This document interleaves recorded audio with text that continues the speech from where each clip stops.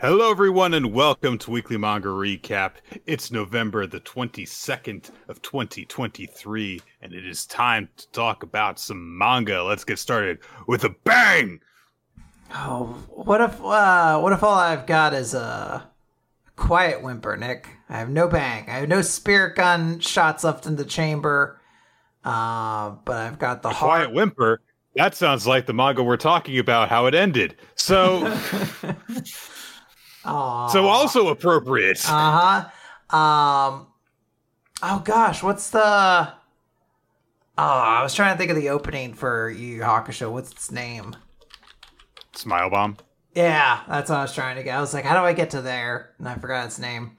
What are you going to do? Guys, we're going to be talking about Yu Yu Hakusho, which is a legendary manga and is one that I have never fully experienced. I've seen portions of it, as we'll get into.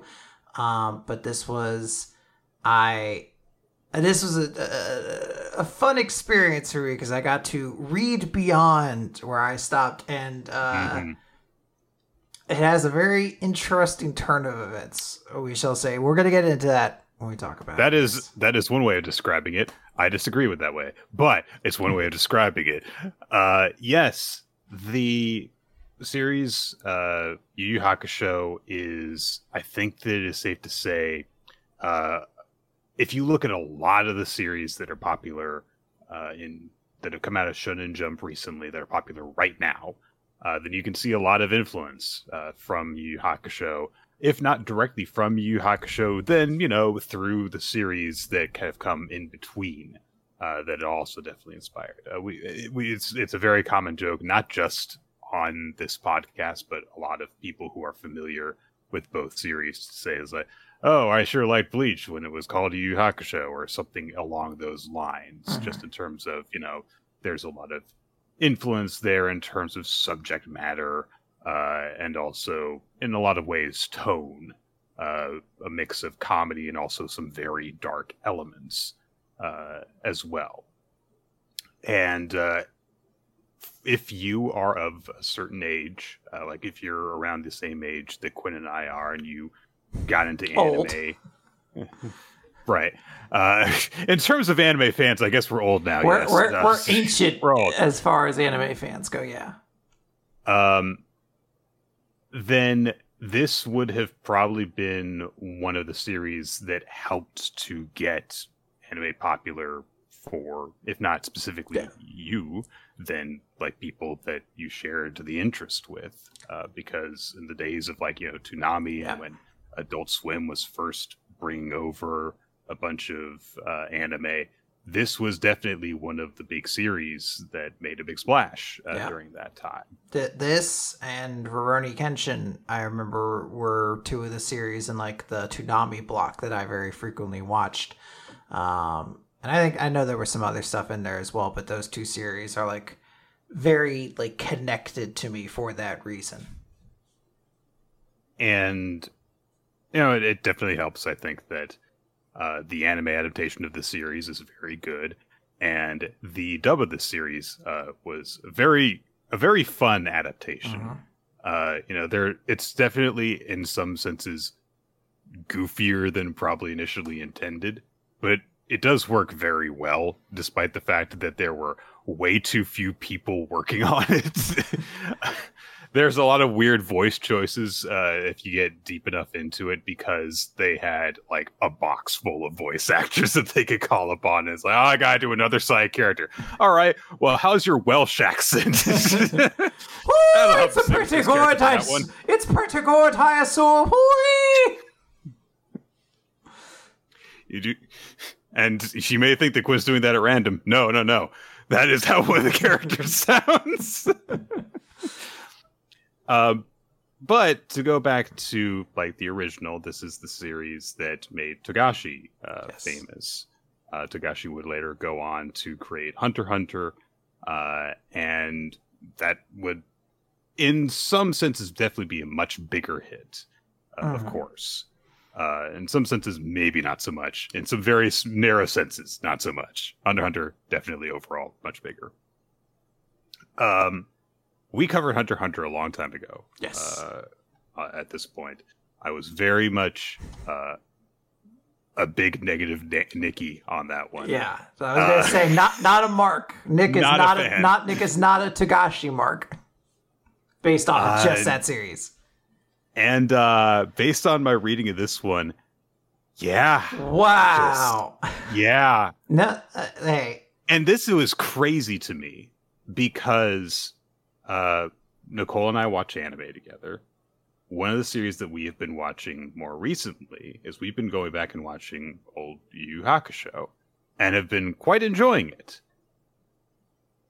I still did not really like my read-through of this manga very much. You know what? We'll get into, I think, a lot of the specifics for why, but I can absolutely understand why that is. I do think this is a manga where the anime adds a lot to it. Maybe just because the manga doesn't always have the best way to pace itself.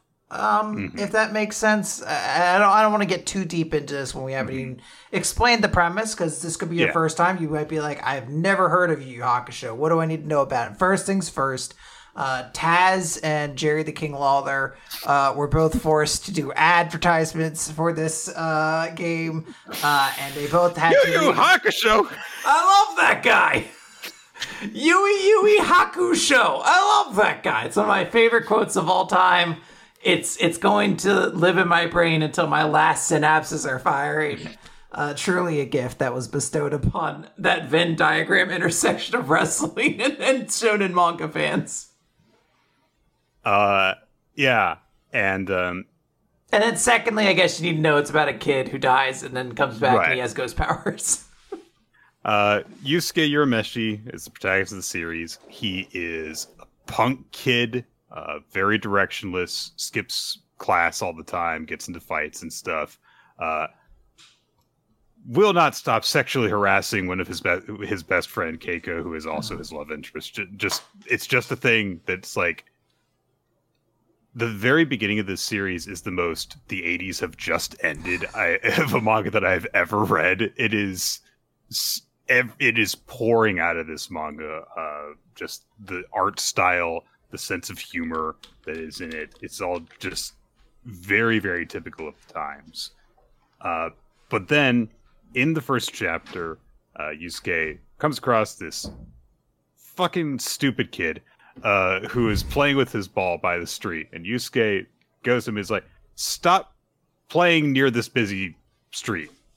You will get hurt. Stop it. Because so Yusuke does what I'm pretty sure is a racist caricature. I'm not sure because it was so weird, but he makes the kid laugh. It's like, all right, go off and have fun and stay out of traffic, kid, immediately. Yusuke's not even out of sight. Kid's like, time to bounce my ball one more time. Whoa, it went to the street. Better run after it. And Yusuke is watching the kid, sees this happening, dashes out and saves him by, pushing him out of the way, but he gets hit by the car instead, and he dies. However, the denizens of the afterlife have witnessed this act, and they're like, yeah, so, we kind of have, keep track of all of the karma and stuff that people put out in the world, and basically what was going to happen was that kid was supposed to just, get hit by the car, but the ball would cushion him, so he wasn't going to get hurt at all, and then you went and did something really noble but unnecessary, so you would have gone to hell because you're a lazy asshole. You're a shitty person. So you doing something so selfless and noble was not in the cards for us. So we'll re-examine your case. We'll give you a chance to get your karma back up. Maybe you can come back to life or go to heaven or something like that. So the first 15 chapters of this manga, it's almost the first 2 volumes. It's a good portion of it. Yeah. Because the series is only about 150 chapters long. So 175, I think, yeah. Oh yeah. I'm thinking of where I you stopped at the ending of the series. I didn't stop, but I did read the last 2 volumes. Mentally where you stopped, like a lot of us were like, there's stuff after Swinsui? Yes. Yeah, the first 2 volumes basically are going to be just him being a ghost, having his case re-examined, and kind of in almost a Yu-Gi-Oh! Season 0 kind of way, where like everyone knows this series from the Dark Tournament and Kurama and Hiei and all these sorts of things. You're like, no, the first 2 volumes, he helps kids get over their insecurities and helps ghosts pass on, and it gets kind of emotional at times. He's helping like old men like let go of them, like pass on. He's helping. I mean, I don't know if he actually helps in that situation. He watches a Tanuki do it. I think it's like he helps a dog pass on, but then he's like, so the dog can be happy. I'm going to make sure his kid, gets some muzzle. The thing that's like interesting is that Yusuke is still a delinquent. He still has a very gruff, abrasive personality. So, like, when he meets somebody, he doesn't necessarily approach them with sympathy. He approaches them and, like, nut up, Get over yourselves! You're gonna have to get into a fight, fists up, kid. He's one of those guys that, like, subscribes to the theory that's, like, if somebody's nervous and shy, they just need to get into a fist fight a couple times, and then everything will work itself out. So, this is kind of meant to build up this idea that Yusuke, deep down, is actually a really good person. Yes. He goes out, he helps all these people out, connects with them in a way that obviously, like, no one else has really been able to, despite the fact that he does take that very abrasive approach with people. There's, like, a girl who committed suicide, and he bonds with her and basically gets her to, have some sense of closure with herself, despite the fact that he is the way that he is. And clearly, like no one else that this girl had a connection with was able to make the connection that Yusuke makes with her. So he has that hard edge to him, but, he's got a heart of gold deep down. And so he does the 100 Deeds of Eddie McDowd for a little bit. And in the meantime, there's also some tidbits that involve him and his not girlfriend Keiko, who is basically the only person who could really stand to be around him when he was actually alive. And while this is all happening, Yusuke's not technically dead. His body is still alive. There's like a faint heartbeat, I think they explain, or something like that. So, like, Keiko and Yusuke's mother realize this and are actually, like, making sure to take care of his body instead of just, cremating him. And also, there's the best character in this manga, Kuwabara. Kuwabara! The best character! What makes you say that, Nick? Oh, Yusuke, you coward! You went and died before I could beat you in a fight! How dare you! I fucking love Kuwabara so much. This might be like the origin of me liking the character that clearly is not going to get the same attention as all these other characters everyone thinks is cooler.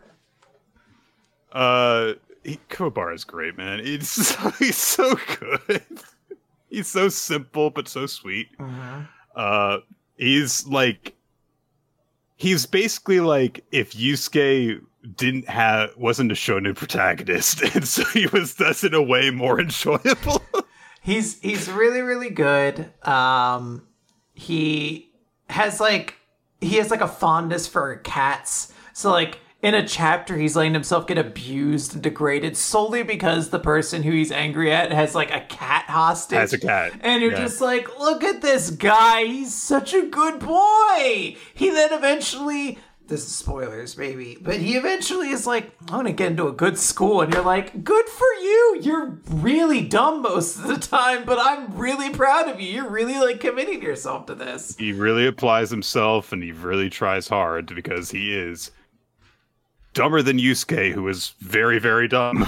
My man also, he sees a girl on a videotape, and he's like, my whole life will be pledged to you. I have never spoken to you. I have no idea what your personality is like. I have absolutely no idea what's going on with you, but you and me, forever. And then every time that they interact, I'm like, yes. Yeah. It's beautiful. Go for it, dude. She doesn't really seem to know what's up, but you go for it. I'm rooting for you. I think to move us back to the synopsis, though, is that Yusuke eventually does get his body back. He's given the opportunity. There's a lot of this series that feels written in the moment, very similar to like Undead Unluck, because you're like, okay, this couldn't have been the plan. Like, they introduced the egg that's supposed to hatch, and then they don't pay it off until like 40 chapters later, and it's like someone being like, oh, what about the egg? Shit, the egg. Shit. Okay, fine. The egg's important now. The egg's massive now. But Yusuke gets to come back because they're like, oh, actually, if we didn't do this now... They do work it in better a little bit in the anime. Sure. Because they kind of like realize like, oh, this comes into play later. Let's have him do something with the egg. Yeah, let's have the egg show up. They have Yusuke come back because they're like, if you don't come back now, you won't get another chance for 50 years because like your soul and your body has to be in harmony, and there's like a whole system of that. So Yusuke gets to come back, but they're like, hey, we want you to be a spirit detective. We want you to like kind of help us fight demons and like handle ghost crimes to some extent. And this is another thing that they kind of abandoned is they're like, there's going to be tools involved. There's 7 ghost tools. Here are 3. They forget about it. They come back. Here are like 2 more. And then they forget. We still don't know what the last ghost tools are. The most Togashi thing, introducing literal mechanics in a series, and then they aren't important for the rest of the plot. I think you can figure it out because there is a scene where like Botan opens up a case and you can see stuff inside of it, but they don't explain what any of them do. And honestly, him as a ghost detective really lasts as long as they need to introduce Kurama and Hiei. And then you're like... Pretty much. Oh, right. Okay, let's introduce the Tagoro brothers and now Dark Tournament. Like there's fights. Very quick... Like, fights. Yes. After those 15 chapters, this series becomes a battle manga. Yeah. It is like Medaka box level. It was one thing, now it's a battle manga in terms of how hard it pivots. Obviously, Yusuke was like a punk. He was a delinquent who would get into fights with people. Even when he's a ghost, he like possesses people. There's a chapter where he gets possession of his body back for 1 day, which is really weirdly timed because like 2 chapters later is when he gets it back permanently. So. Yeah, I mean, there's a lot of stuff in this series that feels like a concept was written in and of the week, and they were like, shit, let's just bring him back. Or like, shit, let's just do this. It's kind of hard to have Yusuke interact with like the permanent cast if he's dead the whole time and they're not. And so from there, like, there's this stuff going on. I was like, oh, there's these sacred treasures that we need you to retrieve from these demons. And it's like, all right, go fight those guys.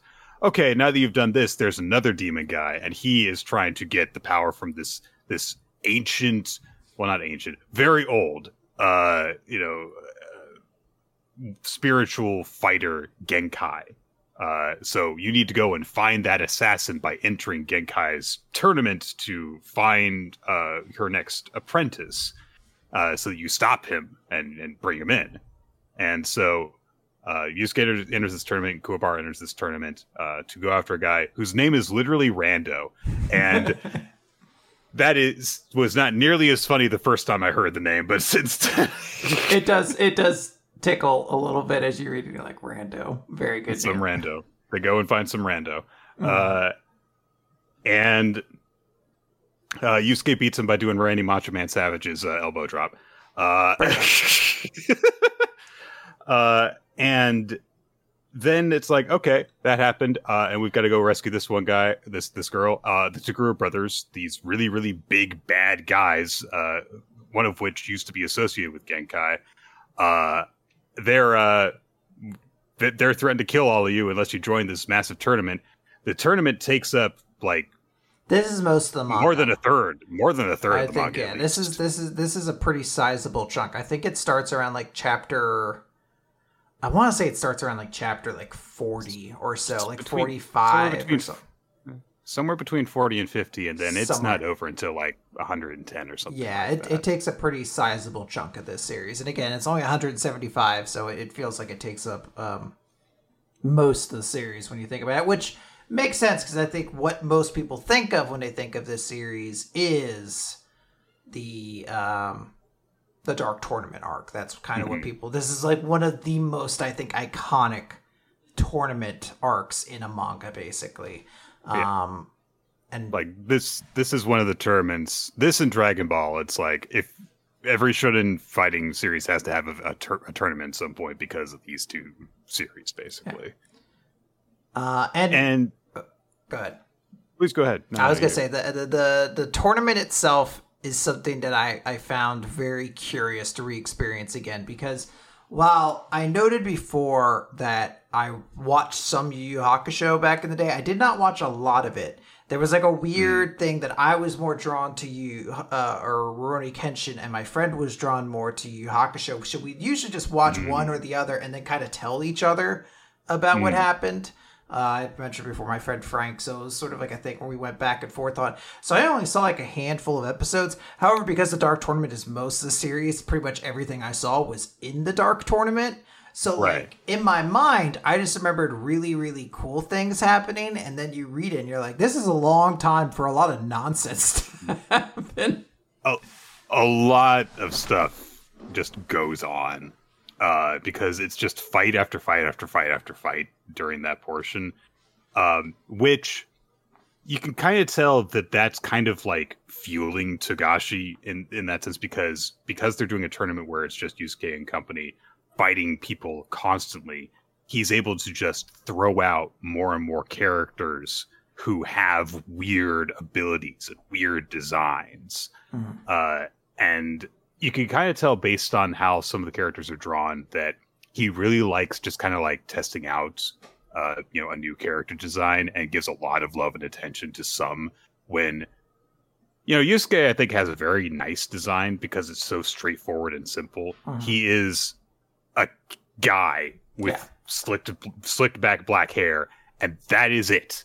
He is very straightforward and simple, and then he'll fight a guy like Chu, the drunken fighter in the Dark Tournament, who has a mohawk and a nose bandage, and he's got really weird body proportions and a sleeveless top and stuff, and there's all this detail on him every time that he's drawn, and half the time Yusuke is drawn, it's to chipify him while he sticks his tongue out and does a rude thing. Like, I find it really interesting because yes, I think you're right. There's just a lot of character designs. Like, it's a 5-on-5 tournament for a reason I can't quite explain, because 9 times out of 10 it's not really relevant that it's like 5-on-5. Like, you're kind of looking at this like, oh, is this like, every match comes down to the last, tiebreaker match. Like, not really. Most times they're like, yeah, fuck it. This match is for 3 wins or some shit like that.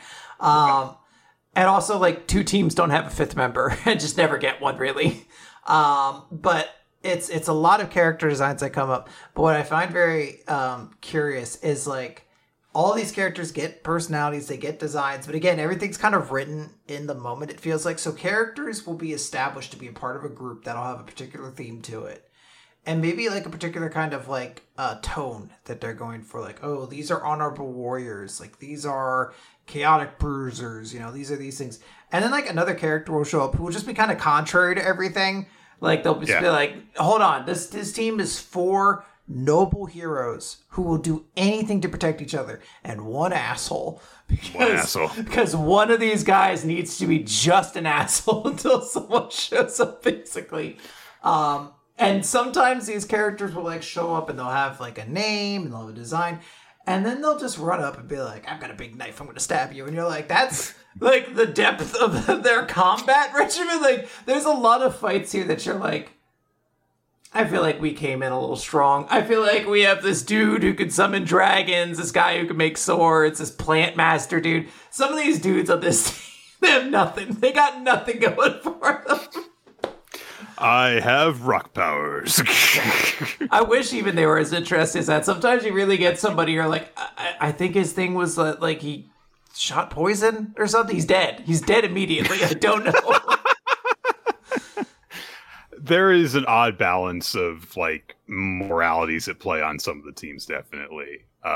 Jin, I think, is a great example of this. You know, his team is composed of these like ninja demon spirits who want to just basically like, you know, have a home, basically. So it's like, oh, what a noble cause, but like two of their members are absolute dickbags or sadistic morons. Yeah, like this team was kind of introduced to me as like noble ninjas who are trying to fight their way, and we're first introduced to Jin, who's like a proud fighter and all these sorts of things. And then like, yeah, like a couple of the members are just the biggest assholes.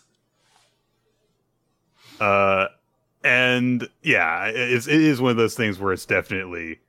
Also, they're all introduced while wearing like big, massive cloaks, and it's like you put those on them because you hadn't settled on which character you were using for this fight, didn't you, Togashi? Yeah, because I feel like the last character had a big cloak, and then he takes it off, and it's like just like a regular size guy, like a regular dude, just a man. But you know, whatever keeps the wheel turning for you. Because I mean, hey.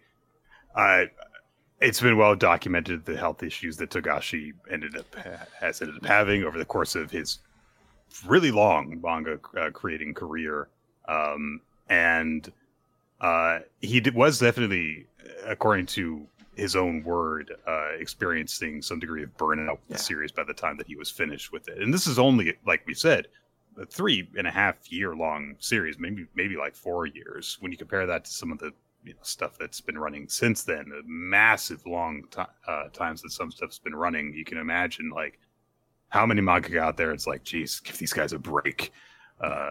Sometimes, yeah. We'll talk about this a little bit more as we get towards the end. So there's the big dark tournament thing, and a big part of that is Yusuke basically, you know, self-actualizing in a big way because he finds a big purpose. He has this master-apprentice relationship with Genkai that is often very strained because he is this disrespectful, directionless asshole. And she recognizes all this potential in him, but she's like, you have got a fucking awful attitude. You're a fucking worthless, stupid kid. And if you would just focus and dedicate yourself to something, and eventually she's able to help pull that out of him through a combination of, you know, just effort and dying but not dying. Yeah. I guess the other thing, like the big thing to talk about here, and the reason why a lot of people have so much fondness is because we are set up with this sort of long-term antagonist, the Toguro brothers, but more specifically younger Toguro, who is this big muscle guy, and he like proudly states how much of his power he's using at any point in time. And I think when they first meet, he's like, I'm using 20% of my power. And he absolutely clown shoes both Yusuke and Kuwabara. So they're like, wow, this guy's only going to get more powerful. And it's a big kind of build up. You know, they get to show him like kill like an entire team by being like 60% power, and then they fucking explode and stuff like that. And I think this is probably the most iconic antagonist of Yu Yu Hakusho. I feel like he looks like Arnold Schwarzenegger as the Terminator, so yeah. He's always wearing his sunglasses, which honestly, for a villain, like, because he's got like, you know, the sinisterly shaped sunglasses too. Yeah, it's evil sunglasses. He's wearing a trench coat when he's not fighting, and then when he is fighting, he just takes off and he's just this absurdly ripped guy wearing sunglasses. It is a great character design that you're like, that's all we needed for him is sunglasses and pants, and everything else will just be bigger muscles essentially. And he's just a fucking strength hungry fighting maniac, and that's just kind of all there is to him. There's all these very sinister people that he works with who have all these ambitions of like, oh, I'm going to rule the world, and I'm going to do this.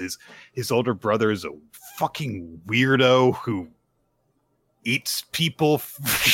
Again, another element that really never gets explored that much is like his brother is a little freak, like just an absolute weirdo. But his like thought processes never really dug into all that intensely. Whereas I was actually rather worried reading it, is because I knew of younger Toguro, but I didn't know too much specifically about him. And as I was reading this manga, I was like, he's not that interesting of a character. Like, he's really strong, direct, but he's noble, kind of. Like, he's just like, no, I want to see those people, or no, I think that's bullshit, so I'll blow up somebody's head who's trying to fuck, with like an honor system he has. But you don't really get anything. And then they finally reveal, like, actually he has a backstory. And for once they don't do it at like the very end of his character. Like, he gets to do a couple more things after that. Feel bad for me. Yeah, not something I could say about another antagonist in the series. Yeah, no. But they're like, hey, actually, here's why he is the way he is a little bit. Here's a bit more of his philosophy. You start to get a little bit more of a sense of who he is. He gets a relationship that's connected to a previous character. It becomes more developed and full, and it is appropriately timed, because it's like, okay, now it's time for the big 5-on-5 grudge match, essentially. We establish like a couple things. I say 5-on-5. It's literally 4-on-4 in a 5-man tournament. But like, hey, we're going to build up to something really cool. And they do. I can't say that they don't deliver on Yusuke versus Toguro, because those two fight for, I think, like 15 straight chapters. Like, it's a big fight between the both of them. And for a fight in this series to last 15 chapters is a lot, because there's a lot in this manga that goes, it's done. Yeah. It goes by insanely quickly. For once, made me appreciate the way that stuff gets padded out in anime, because if you watch the anime, it goes along at a pretty good clip. You're not, stuck on stuff for usually more than 2 episodes, unless it's a really, really, really big deal. But in some cases, like, if they were to go the way that things unfold in the manga, you would question why they would bother including it all, because it goes by so quickly. There is a stretch in the arc where, in the Genkai tournament arc, where Yusuke and the others have to go through this dangerous forest in order to progress to the next stage of the selection. And the way that this goes is they go into the forest and they come out of the forest. Mm-hmm. Like, it's one chapter. It is part of one chapter, them doing this. And there is a thing that is established where Yusuke meets a vampire and beats it off screen. And, and comes in with this vampire who looks not dissimilar to the Count from Sesame Street. I was going to say, it was a curious design for for this vampire as well. Which that is like an episode of the anime, is them going through the forest. He meets this very different looking bat demon thing and has to actually fight it.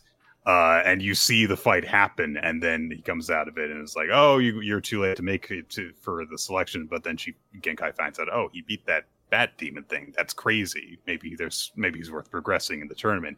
And because you've seen him fight the thing, you get a sense of context to it. Whereas it is literally a joke in the manga. I fought a vampire. Let's move on. Which it's just it was very off-putting for me as someone who had experienced the anime first. I was so taken aback by it that I couldn't even tell you which one was better. It's just like I can't really criticize it. Mm-hmm. But stuff goes by in general very quickly in this, and as a result of there being so much that is packed into this series, for when we actually start the combat part of the manga, you can see Togashi getting way better at it very quickly. In the first fight scenes of this manga, there's Yusuke versus Hiei is the first big deal fight really in the series, and there's speed lines galore, stuff, it just kind of isn't really blocked in such a way where you can really follow the action very well. And then by the time like you get up to Yusuke versus Toguro, like there's way more detail on like the body movements, the way things flow. You get more of a sense of the arena they're in, even if it's, you know, a fighting arena, so it's very plain looking. There's a drastic improvement there that you can see having happened over the course of there being all these fights really, really quickly going through. The Dark Tournament finishes, and there is more manga beyond that. There is an art. I know a little bit about this as well, because I watched some. This is where I think I watched the most of the anime. Okay. Is during the, I forget what they call themselves. What, the Sensui arc? The Sensui arc, but they call the people who have like the domain power something. I feel like I forget what they call them. But I watched several episodes involving them. Like I remember seeing the episode with the sniper, the episode with the game master, several episodes with Sensui, essentially. Because like as I was reading, I was like, oh right, this is all starting to come back. Territories. I thought they had a name, but I guess they don't. So that might just be on me. But they eventually established there's characters who basically have like territories of like psychic power that can impose rules on it. It's very standish. Maybe a little Jujutsu Kaisen territory or domain-ish. Right. There's a lot of stuff that like people are like, who inspired who? What is? I think it's a vague enough concept. Everybody can kind of put their finger in this pie. But there's a lot. All right, I want to talk about this arc. I think more than any. Okay. Because I like this arc really a lot early on. One of my biggest problems with the Dark Tournament is it wasn't actually very, like, dramatically satisfying. A lot of times, characters have, like, one back and forth, and then whatever hero character is there does their omae wa mu shindaru fucking move. They're like, actually, you were never beating me. I've already killed you kind of thing. It happens basically every Kurama match. I think a couple different times it'll happen with Yusuke and stuff like that. Hiei basically, if he does fight, just like obliterates his opponent or isn't. Ow, my arm! Yeah, it's kind of, it's not very satisfying in a tactical way or anything like that. Fights are just kind of very nebulous. Like I beat you, and that's fine. It just wasn't as satisfying. Like even when you first mentioned the Hiei Yusuke fight. That had like a really clever ending where Yusuke aims at a mirror and uses the mirror, and then Hiei dodges, and then the reflection, the reflected shot goes back and takes out Hiei. Like stuff like that is what I was really missing during the Dark Tournament arc.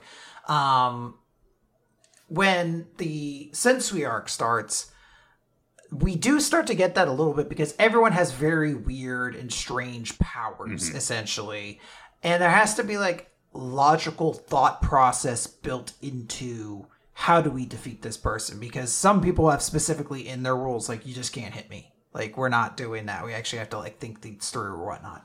So like there's clever thoughts going on, and it's in this way that the series works, because a lot of time there's sort of this vague idea of whether or not Yusuke is actually really smart or just really, really lucky, because 9 times out of 10, if there's like a mystery, he's just like, I don't know, I like the color blue, and then blue happens to be the right answer, and everyone's like, is he just an idiot? Like, I don't know, how does this kid keep surviving? But there's like cool stuff, there's interesting antagonists, and Sensui I thought was a more interesting antagonist as like a foil for Yusuke, because of his... Kagura was about, I'm going to just get stronger, just cause. Sensui is literally like an actual foil of Yusuke. Yeah, he was in his position. I'm a previous detective. I've changed completely. Like, I used to be like you, and now I don't. I used to be a part of humanity, and now I want humanity to die. He has a very interesting like philosophy to go along with. And I was really getting on board with things. They give Kuwabara a big power-up that made it felt like he was going to be a big deal in this arc to some degree. It had me a little worried we were going to get another Dragon Fist scenario where it's like, Kuwabara, whatever you do, don't use your new sword on the barrier. But don't worry, I won't.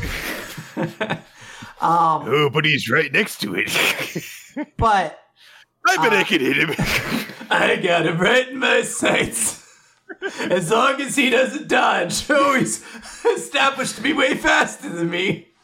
I know that he's got 7 personalities and he's switched to the one that's really good at dodging swords, but he won't get out of the way. Well, that's what I wanted to talk about, because late in the game, it feels like they bring up this thing where they're like, actually, Sensui has 7 different personalities. They don't really matter. Well, no. It matters enough that one of them is like really chaotic and just shoots Yusuke with a gun a couple times. But like ultimately they're all kind of like vague things, and like one is only brought up in like a reference to somebody else. Mm-hmm. And you know, obviously we exist at a point where we start to kind of re-examine the ways that like characters with dissociative identity disorder are kind of like handled. This isn't the best portrayal because it's honestly quite random. It doesn't really explain a whole lot of anything. It doesn't really inform Sensui's motivations beyond, man, he's been through a lot, so he split his personality so that he could handle it, and that's just kind of it. It's just not something that gets examined. You don't get to see like, oh, do like different personalities have like different thoughts on things or anything like that. And also his combat style got less interesting. When they first bring him up, he is established to be like really, really fast. And they also build up the idea that he has like this kind of like, he'll summon these balls of energy, and will like utilize those. And then later on, he's kind of just more like a punch kind of guy. They get some armor and stuff like that. It's just a very strange disappointment. And then the arc itself kind of falls apart a little bit. The arc itself instead becomes a setup for the final arc of the story. Yeah. Because all of a sudden, so a thing that's been happening this whole time, as Yusuke has been doing his spirit detective work, has been the involvement of demons in the human world. So there are these demons who make their presence known. Hiei and Kurama are both demonic in some form. Kurama's a complicated case, so I'm just gonna say that. Hiei's a demon, Kurama's a demon. Just put it over there. Put it over there. And while Kurama is is shown from the beginning to be like a generally really noble person as a result of his human upbringing and other stuff, Hiei is a bastard who then softens and stuff. So it's like, okay, so you know, these people are at least redeemable in some capacity. But there's a lot of demons who are just like fucking crazy man-eating monsters. The third member of the group that Yusuke actually, you know, kills is just going around devouring the souls of children. These are horrible creatures that are trying to kill humans. Anytime humans come across their path, they're like, "Oh, human, I'll eat you." You know, that kind of thing. Yusuke and the others have to go to the Dark Tournament in a realm of demons that they're always like, "Kill them all, kill those humans, kill them." So that is established. It's eventually revealed that the owner, promoter, whatever, of Toguro's team in the Dark Tournament, his plan was to break open a dimensional rift between the human and demon realms so that the demons could invade the Earth. Yeah. And that is also Sensui's goal, because he has grown to sympathize with the demons because he has seen the abuses that a lot of them have suffered, and also he's basically just in general traumatized by a lifetime of fighting and stuff, and he's grown to sympathize with the groups that he was originally tasked with capturing and handling. And he's nihilistic. That's like kind of a founding thing for his group, is that everyone kind of has accepted the knowledge that Sensui's plan succeeding means their death. These demons will come out and they will kill everybody. Everyone. It's not they are not giving you any leeway because you helped get them out. They're going to kill everybody. So it adds this element to the group that, again, just doesn't really get established or built upon that much. Like, it starts off as a concept as characters are like, you know, if you do this, you're just going to die too. And a lot of them are just like, maybe I should die. Maybe we all should die or whatever. Mm-hmm. And then later on, characters will be like, actually, I'm a child. And I don't know why I'm here. and doesn't really understand the stakes that are going on. Yeah. Also, this pissed me off so much. Go ahead. That kid dies. That is the end of the fight. That is the entire concept of that fight. Is this kid is going to, he has the power to basically like force people into a video game contest. And he's doing it, and he knows he can't ever really beat them, but he can delay them. And they're like, shit, we're going to be stuck with this kid for hours. And by the time we get out of here, Sensui's going to finish his plan. And the kid's like, this is great. I will never get attacked by demons because I'm just going to be in my fun game having fun games with people, and this is awesome. And then the way Kurama beats him, he's like, you know what happens to the game master after he loses, right? He gets fucking killed. And the kid's like, what? Yeah, he's like, Sensui has always known. He suggested you play this game specifically. You're going to die at the end of this game. And this kid's like, oh my God. And because he's a kid. he loses his grip on the game and fucking dies. And that is the motivation for Kurama then to continue the rest of the arc. Because he's like, I just had to kill this child, basically. Yeah. The end of the arc, the kid is standing outside of the fucking cave with everybody. I'm like, what happened? Why is he back? You see, Quinn, it was very important that we stop Sensui from doing his plan to overrun the world with demons. We kill the entire human population and destroy the earth. Now, Yusuke, in his battle with Sensui, he is separated from his friends. The last surviving member of Sensui's group is keeping them all separated from everyone with a barrier that they can't surpass.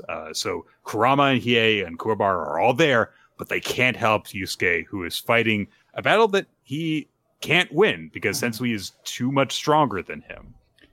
But Yusuke gets an idea, and he basically just he takes the final blow from Sensui that kills him. And because of that, his friends are like, fuck this, we gotta go. And so they break through the barrier. Hiei and Kurama ascend in their demonic powers.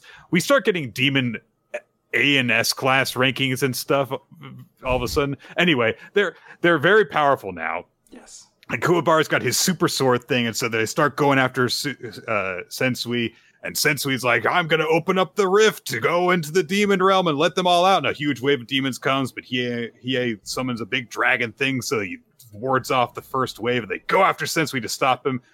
And then Yusuke is still alive, because it turns out Yusuke has sleeper demon genes in his body. He has demon ancestry that has just awakened. So he's still alive, and also he's a demon, and he's got long hair, which makes him look very bad. It's one of the worst glow-ups as an anime transformation.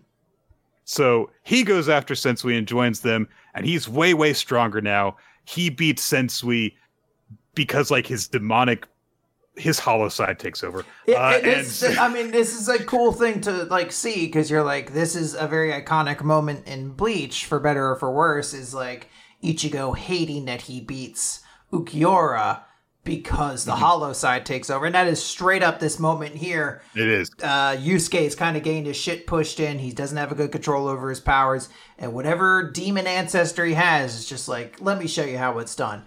And he fires off a big attack. And Yusuke, he can't stop the attack. All he can do is try to like shout out, like, no, you have to dodge this because it's too powerful. And that's, and he fails. Like, Sensui doesn't dodge. Probably because Sensui also was just like, I'm kind of ready to go. I don't. Yeah. This kind of hit its crescendo here.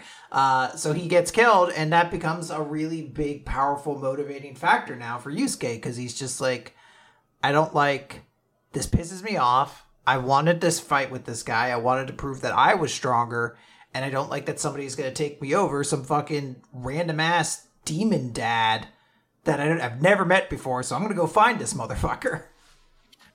So Sensui dies, we find out, he would have died from super cancer in 2 weeks anyway. Super cancer is very on the nose. So like, he has an advanced form of cancer that no doctor could heal, even the doctor that was specialized at magically healing things. So it kind of does also like take away from the whole. It's like, oh yeah, and I'll die too. It's like, well, yeah, but you were already dying, so maybe it takes away from that. So Then we're left with a thing that is brought to Yusuke's attention, especially now that his demonic blood has awakened, which is there are 3 factions warring for control of the demon realm, and one of them is your demonic ancestor, Yusuke. So Yusuke goes and meets his demon dad.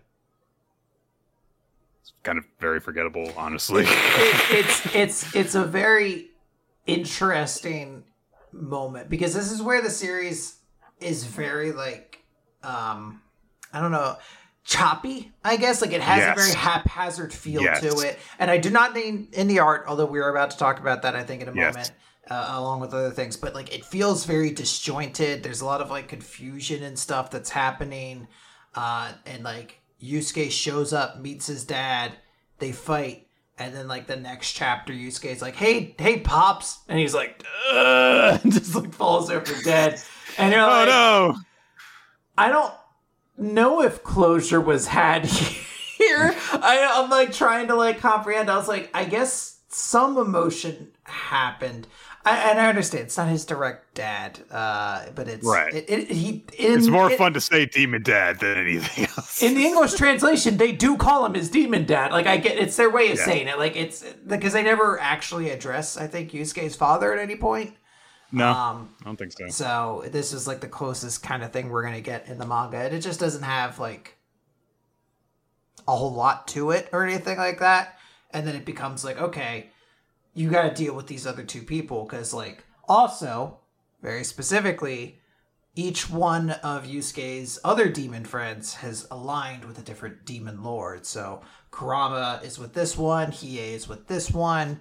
This is, like, a big thing. The guy his mom talks to in one of the last chapters. I must not have even paid attention to that part. I must have missed that. I'm sorry.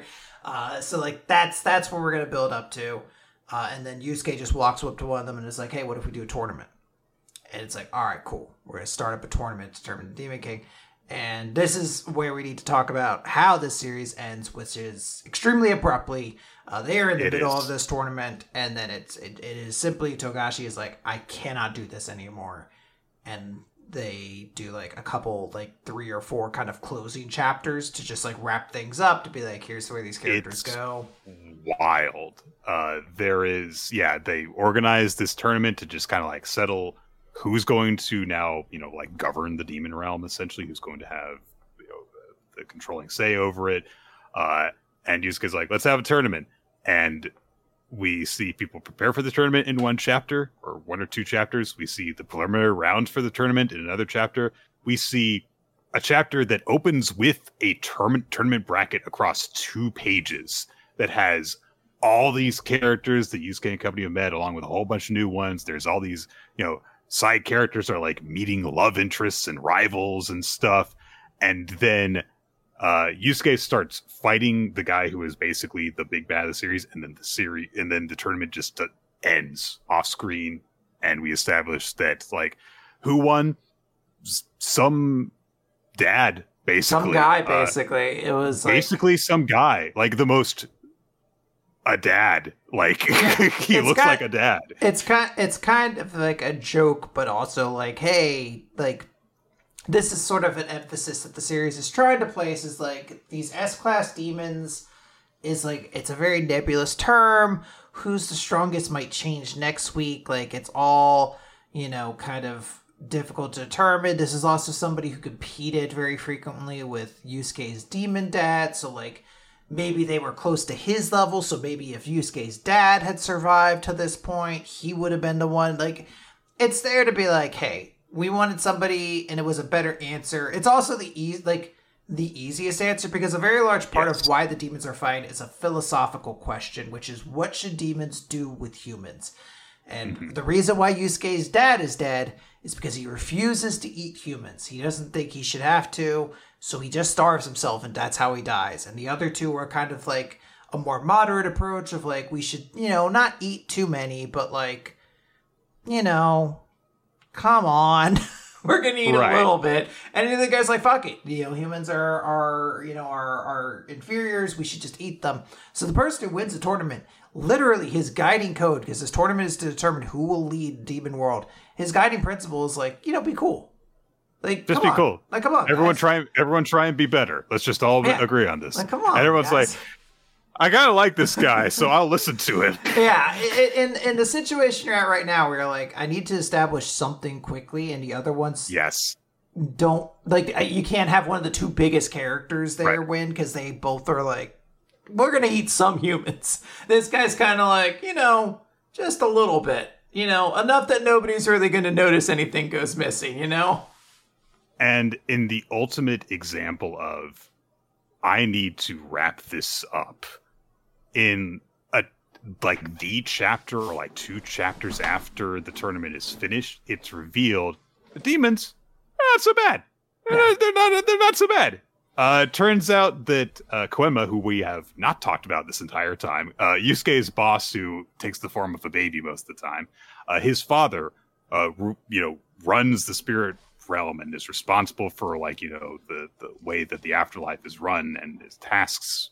Koenma tasks Yusuke with doing stuff, but King Yama is the one who decides everything. Turns out he's been making a bunch of shit up the whole time. He's been making up how bad demons are. Turns out a lot of the times the demons are aggressive towards humans. Humans were aggressive towards them first. It's like, yeah, there are some bad demons, sure, but it's greatly exaggerated. So, since we died for nothing, I guess. Well, it's not that since we died for nothing, because since we honestly probably would have been like, no, this is the right call. Humans still deserve to die. It's more so that the entire dramatic crux of that arc, we cannot let this guy break down this barrier, is not actually a thing in retrospect. It's actually fine, because I think they even reveal later they're like, actually, it has just broken. It's just casually. They break it down, and literally people who aren't in the know about it don't even notice it happening. Yeah. So, but no, it is completely right where there is this thing where it's like, Koenma's dad is actually behind this massive conspiracy that to this point has never really been a thing.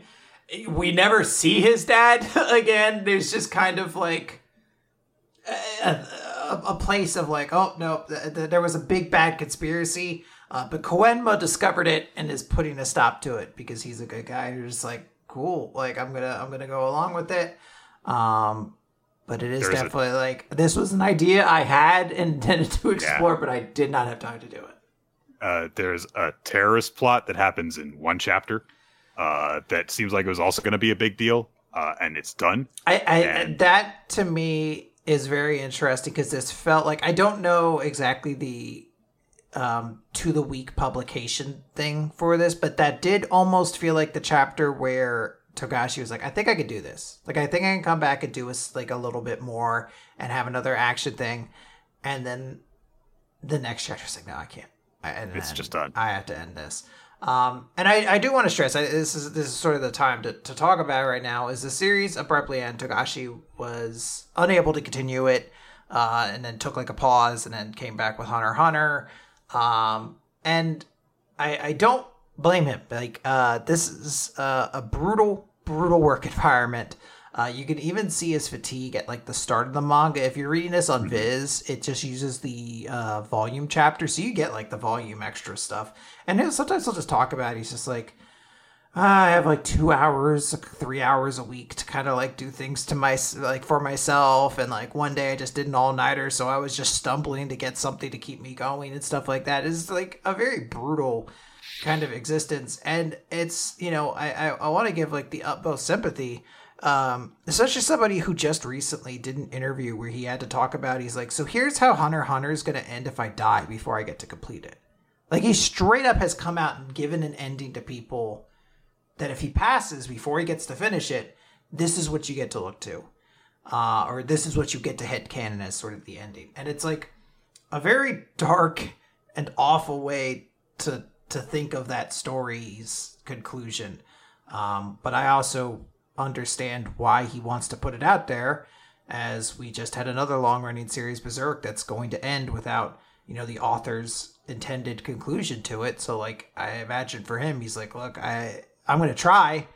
I have ideas, but like, if I don't, here's what's, here's the ending. So I totally empathize with it. I don't look at it as like, oh, this is something I'm angry about or anything. I don't think anybody should, but it is one of these things that like, I sit there and say like, oh, this is also how this ended. And it rings true for a lot of the feelings towards Hunter x Hunter's recent points where we're at now, where it also feels very choppy. Like Togashi gets a moment of like a burst of energy and draws a couple more chapters and then kind of calms down a little bit and then, et cetera, or whatever. It just has sort of that same energy, I guess. It's definitely been an enlightening experience to see how some chapters, especially towards the end of Yu Yu Hakusho, how you can see blatantly that he's not in it, as a combination of, his mental state, physical health, general level enthusiasm, how much sketchier a lot of the frames suddenly become and stuff. And it's crazy to think like, geez, like the guy was going through this 25 years ago and has been struggling with it ever since. So if you ever need to know, if you ever need to, if someone who is not in the know of that lies like, why does Hunter keep on going on hiatuses and stuff? This is a pretty good example of this. Well before Hunter x Hunter ever started, this is the kind of stuff that Togashi was, dealing with. Now, I said at the beginning of this that I had a pretty not great time reading this. And I think that is just because I don't really vibe with the way that Togashi paces his series, even at the best of times. I think that he gets distracted very easily by different things. And the way that he does stuff is just to just do it. And I mean, I understand why. I have a hard time focusing on creative stuff too, when I'm not into it. But I, again, don't really vibe with the way that he tends to like to do stuff. And that said, he has so many good ideas. He's got great ideas for weird powers, character concepts and designs, whether they be simple or more ornate. Like, when you start off with the two punk kids at the start of this, they both, Kuwabara and Yusuke are both great, even though they're very simplistic designs. And then you get into the Dark Tournament, and there's that very, very memorable Fox Girl announcer who does nothing, but there's a lot of love in her design. And I'll throw a proper support to the Sea Girl announcer after that, the second announcer, Dragon announcer, whatever. Both great designs, truly. I mean, they literally bring them back later, and with the third announcer, I was so happy. I was so happy about that. I was like, "Yay!" Yeah, they're basically an idol group at this point. Like you come to get their autograph. And I think that's something that I've got to say is yes, look, Togashi is very good at some things, and I really don't like the way that he utilizes his ideas a lot of the time. I think that's just the conclusion I've got to live with. When you're allowed to when someone else comes in and kind of plays around with those ideas, I think, enjoyed them more. But someone's got to come up with those really good ideas first, and he is a gold mine of that stuff. Yeah, I don't want to take anything away from the fact that Yu Yu Hakusho is a legendary series, Togashi is a legendary mangaka, and his work is great. But I think not as strongly as you, but I do vibe a little bit with the idea that I'm like, maybe this also just isn't exactly my speed. There's parts of Yu Yu Hakusho I really, really liked, and other parts I wasn't as big of a fan of. I will say that the one thing I think really holds up in this series is Yusuke as a protagonist. Having a punk delinquent be your protagonist who kind of has a little bit of he might cheat edge, or he'll be a little bit of a trickster kind of thing, but also just he's kind of a dick. He's just kind of mean sometimes. But you're able to be I know deep down he's a heart of gold. His best friend at the start of the series, Keiko, who he is constantly romantically linked to. A big part of the story is that as they're growing older, they're just growing more and more romantically in love with each other. And he will not stop sexually harassing her. He is an asshole. Yeah. But like I think Yusuke as a protagonist feels very cool and interesting in a way that like I feel like a lot of shonen protagonists don't get to be that interesting and cool a lot of time. So he really does stand out, even by today's standards. Like, I think if you were to put him in comparison to a lot of our today shonen protagonists, he would still pop just as much. So, like, great stuff in there, but I do think that there are flaws to the pacing that would probably make the anime probably a more enjoyable watch for me. But fuck, there are some cool things. That sniper fight, I didn't get to talk about that. The sniper fight is so cool. The guy has the ability that once he targets you, anything he like shoots gets to become like just to home in on you. And eventually he just shoots a truck at Yusuke. It's the coolest fucking thing. The second that truck comes, he's like, oh, you gotta be fucking kidding me. I was like, this is good. This is A+ use of this power. Yeah. We have been talking about YuYu Hakusho for a long time, Quinn, so I think... Yes, we have to really hurry through some manga at this point. Yeah. All right. My Hero Academia, chapter 407, An Exceptional Child, a.k.a. little bit of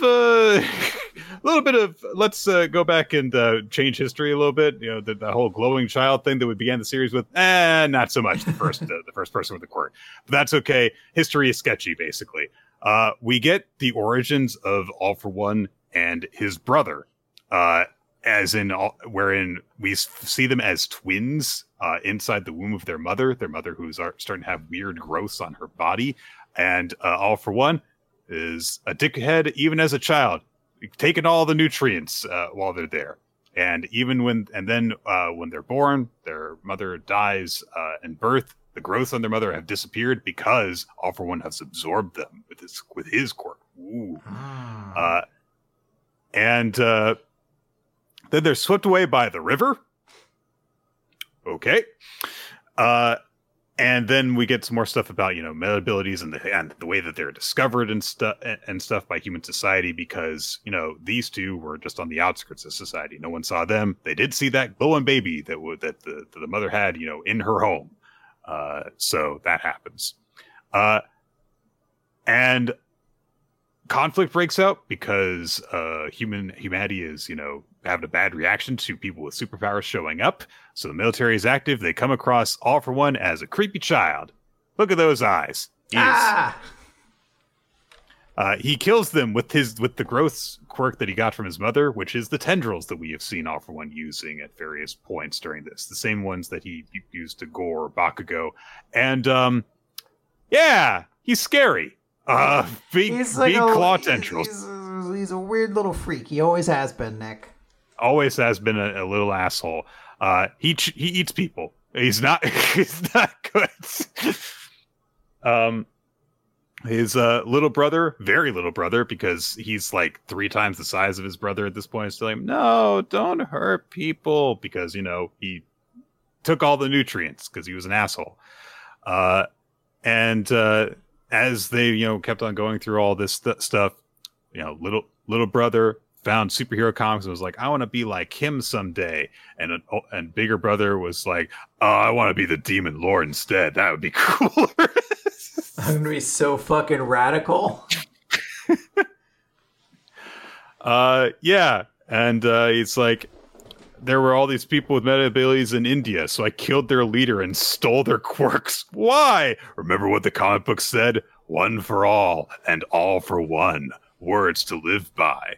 That hero had to hide his identity and battle in solitude, while everyone paid tribute to the wicked Demon Lord.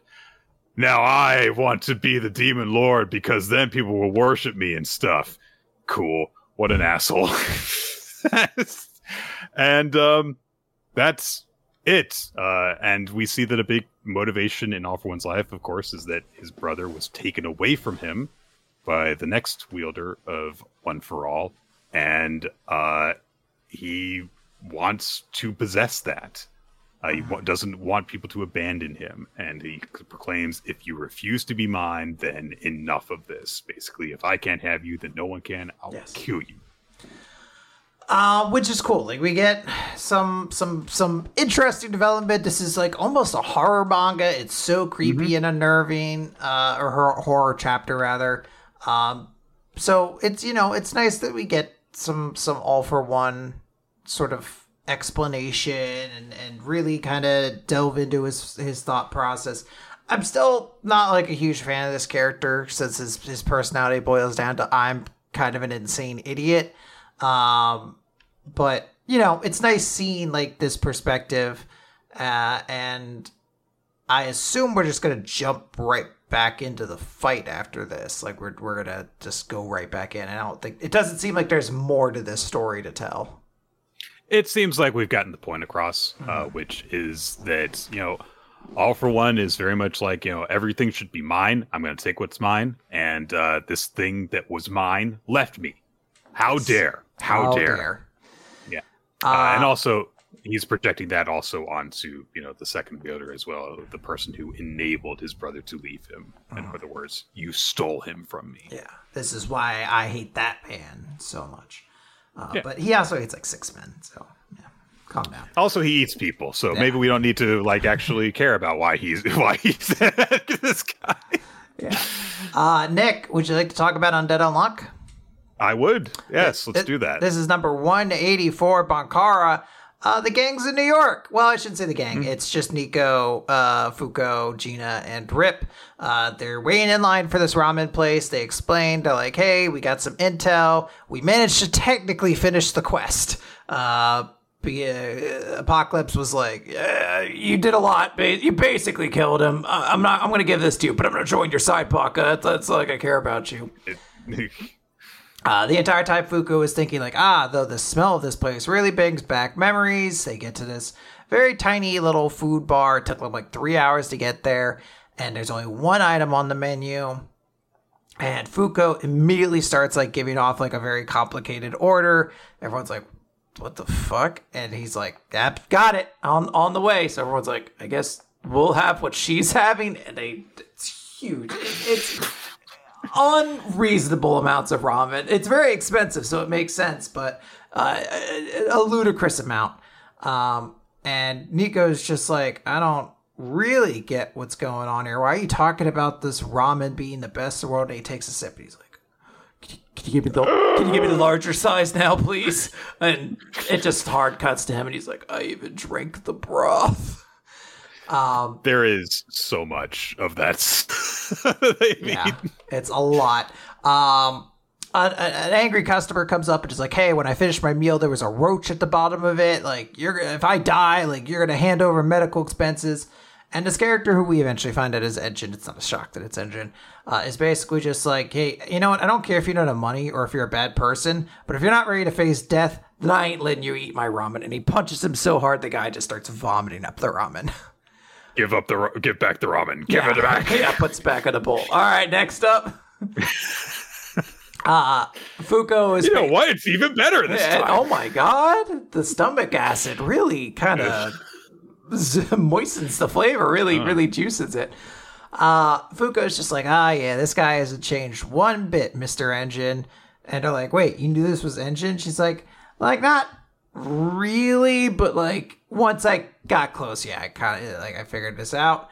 And she mentions that she's had his food once before in the previous loop. However, by that point he was unburned, so he couldn't have you cooked basically.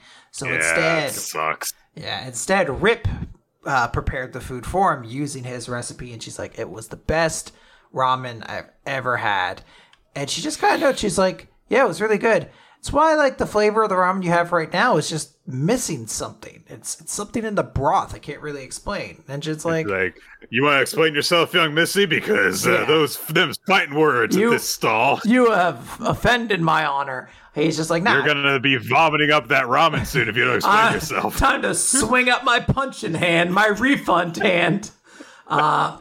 But he's like, yeah, I've traveled the world. I've studied this recipe. I've given it to so many people. Like, this is the best ramen in the world. And Fuko's just like, my old you managed to surpass it. She made something that was wicked sick, the sickest dish of all. And Enjin's like, oh, no, I've heard rumors of the red cap ramen eater who refers to ramen as the sickest of all dishes. And they're like, no, you can't possibly be. You would be like 100 years old. And she's just like, all right, cool. Well, I want to challenge you to a contest, basically. I believe that I want to have a ramen contest. I should note there's a flashback very briefly where we see Fuko eating this ramen, and Enjin at the time is like, hey, thanks for cooking, Rip. And he's like, yeah, it's no problem. Are you sure you want to share this recipe, though? Because this is like good shit, especially the secret ingredient. And Enjin just looks sad, and he says, it doesn't really matter. The person I wanted to feed it to the most is long gone now. So I'd like you to eat this dish tomorrow. And so I think this is the sad backstory we're about to step into here. Fugo's like, yeah, let's have a contest then. I want to hit you with that flavor that's been missing. Nico's just like, wait, weren't we supposed to recruit him? And she's like, nah, it's cooking manga now for a little bit, basically. And Enjin says, I'm an idiot after all, so I can only do my ramen, let my ramen do the talking. And they're going to have their fight in 3 days. Yeah, this was a very weird little chapter, but a lot of fun. Yeah. I love that there is no hint of any irony in this ramen is serious business discussion between Fuko and Enjin. Enjin punches that guy in the gut because he insults his ramen. No one blinks at it. No. It's great. It's taking this absurd contest between the two of them very, very seriously, and I very much appreciate that. And hey, you throw in that intrigue of who did Enjin want to cook for? Yeah. And I'm like, I want to know. I gotta find out. I want to know. Rip my heart out. Damn it. Do it. So yeah, I'm on board. Yep. Good stuff. Nick, let's talk about Blue Box. Blue Box, chapter 126. Take our time. Blue Box, who, by the way, got the cover of Shonen Jump this week to celebrate that an anime has been announced Yay! for it. Woo! Also, this is kind of tangential, but we're talking about a sports manga. We would be remiss if we didn't mention that there is a new bonus podcast available on our Patreon where Nick and I draft an NFL offense based entirely off of recent Shonen Jump characters. Does any character from Blue Box make the list? Mm-hmm. No. There's way stronger characters out there, unfortunately. Taiki can probably run a pretty quick 40, but there's like 100 characters who can like shoot miles in a distance in a second. Yes. But listen to it to find out who does make the list. That's right. So last time, Chinatsu and Taiki were having lunch together, and some people were going to come into the supply closet where they were. They were going to find them together. Guess! The people outside find the thing they're looking for outside without coming to the closet. They don't find Taiki and Chinatsu. It's fine. What I find so funny is, like, there was supposed to be dramatic tension. Neither Taiki nor Chinatsu even fucking sat up. Like, they both are just, like, staring at the door. Just like, glad that they left. Yeah. Yep. So they have a very, very low sigh of relief. And then Chinatsu says, because Taiki had suggested, like, hey, do we need to keep our relationship secret? She says, like, look, why don't we just hide it for a bit longer? Because I don't know if I'm really ready to reveal it yet. And Taiki says, yeah, you're right. You know, if my friends were to find out, they'd probably hound me with questions. So, yeah, let's just move at our own pace. And so that matter is settled for now. And then Chinatsu says, okay, and in exchange, and she holds her arms out towards Taiki. And Taiki goes, huh? And Chinatsu just says, hug!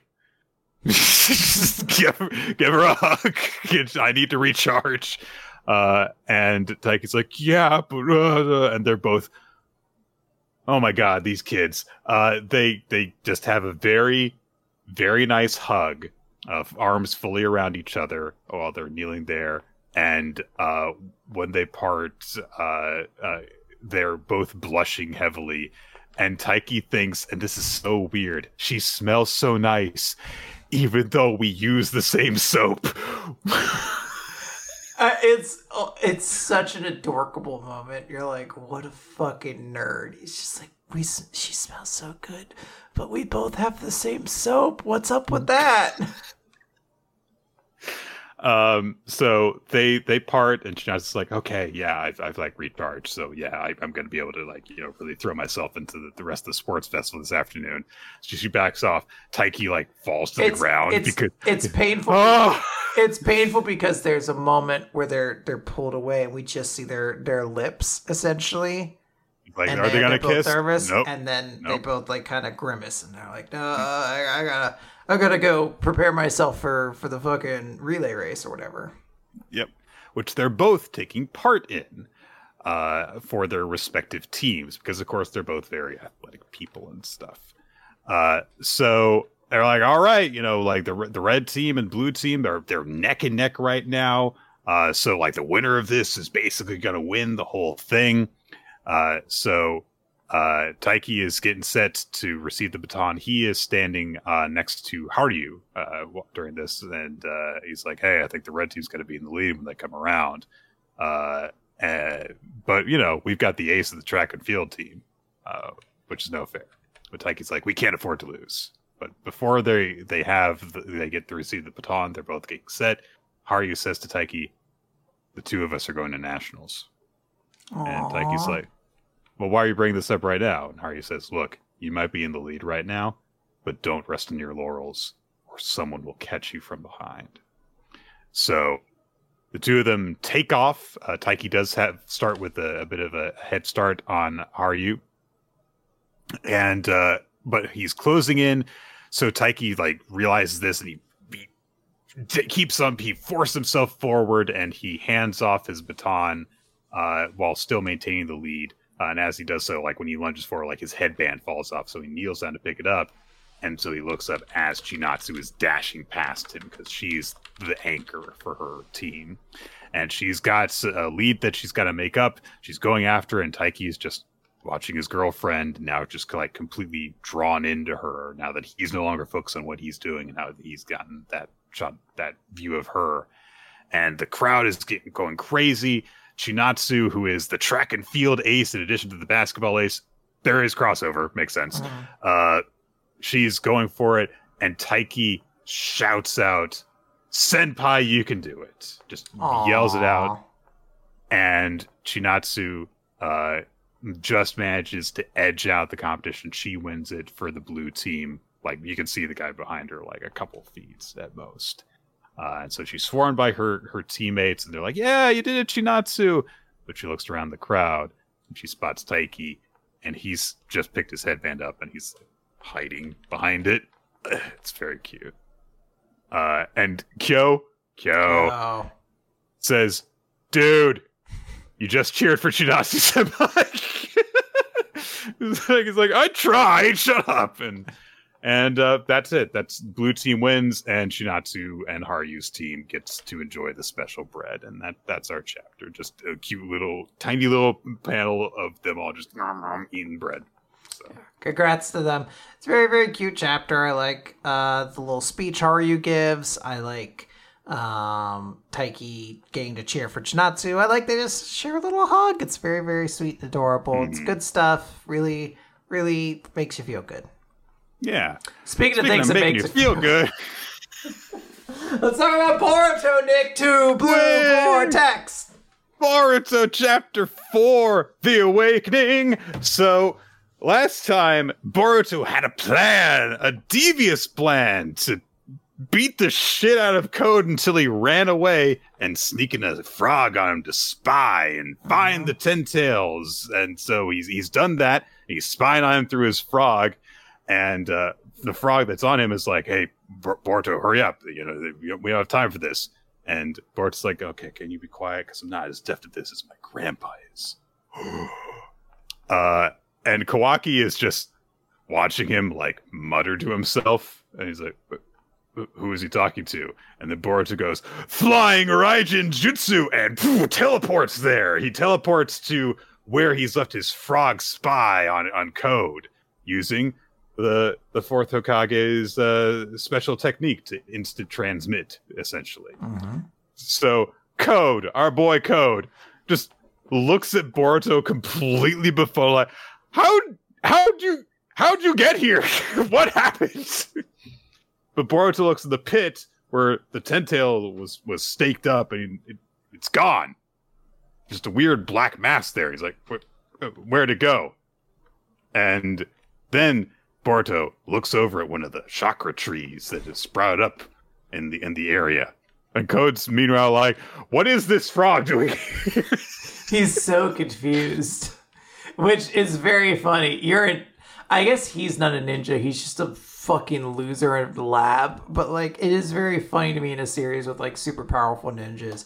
They could very easily be like, oh, clearly you planted us on me. But fucking Code can't. He's like, where'd this frog come from? What's going on here?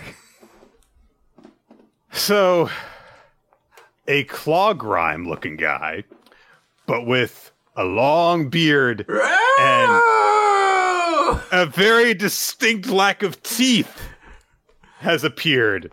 And Code's in Boruto's spine, but at the same time, Boruto goes, damn it, it's too late. And Code goes, wait, Bug? And of course, Bug is over in that chakra tree over there. What can this mean? And Boruto says, by Bug, are you referring to that guy who's become a tree behind us? Because that ain't Bug. That creature in front of us is a divine tree. Code's like, what are you talking about? What is happening? Sorry, Code, you're not the villain anymore. You didn't have a good run. You had an attempt at a good run. Embarrassing run. But it's very funny to have a character who's so clueless to everything. He's just like, huh? What's happened? Like, I understand it has to happen. Like, Boruto needs to explain this to the audience because he's, like, knowledgeable about these things. But it's very funny for Code, the former major antagonist of the series, to be like, I have no idea what's happening. What is there a frog here? Who is this person? What's going on? So, Divine Tree Bug goes after Boruto and starts attacking him, and they go, bah, bah, and then he says, have you come to offer yourself to be devoured, Otsutsuki Boruto? Calls him Otsutsuki Boruto. Oh, because no one recognizes him as an Uzumaki anymore, and also he's not an Otsutsuki inside, so they're calling him that. Mm-hmm. So Boruto fights him off with lightning stuff. They fight. He makes like a big mouth on his arm and stuff. But Boruto uses his instant Raijin transmission to teleport out of the way. And Code's like, tell me what's happening. Because he's still got the vertigo jutsu on him. Oh, boy. Please help. Oh, boy. Starting to fall over. Get a little dizzy, Boruto. So Boruto's like, all right, I rescind the jutsu. Get up and prepare for enemy attack. There's no time to explain.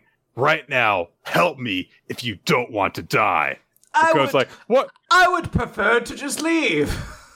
And Code's like, tell me what's happening. Why is Bug this thing? And Boruto's like, it's not just Bug. It involves others too. Everyone who's been turned into a tree. And a guy up in the sky goes, chakra.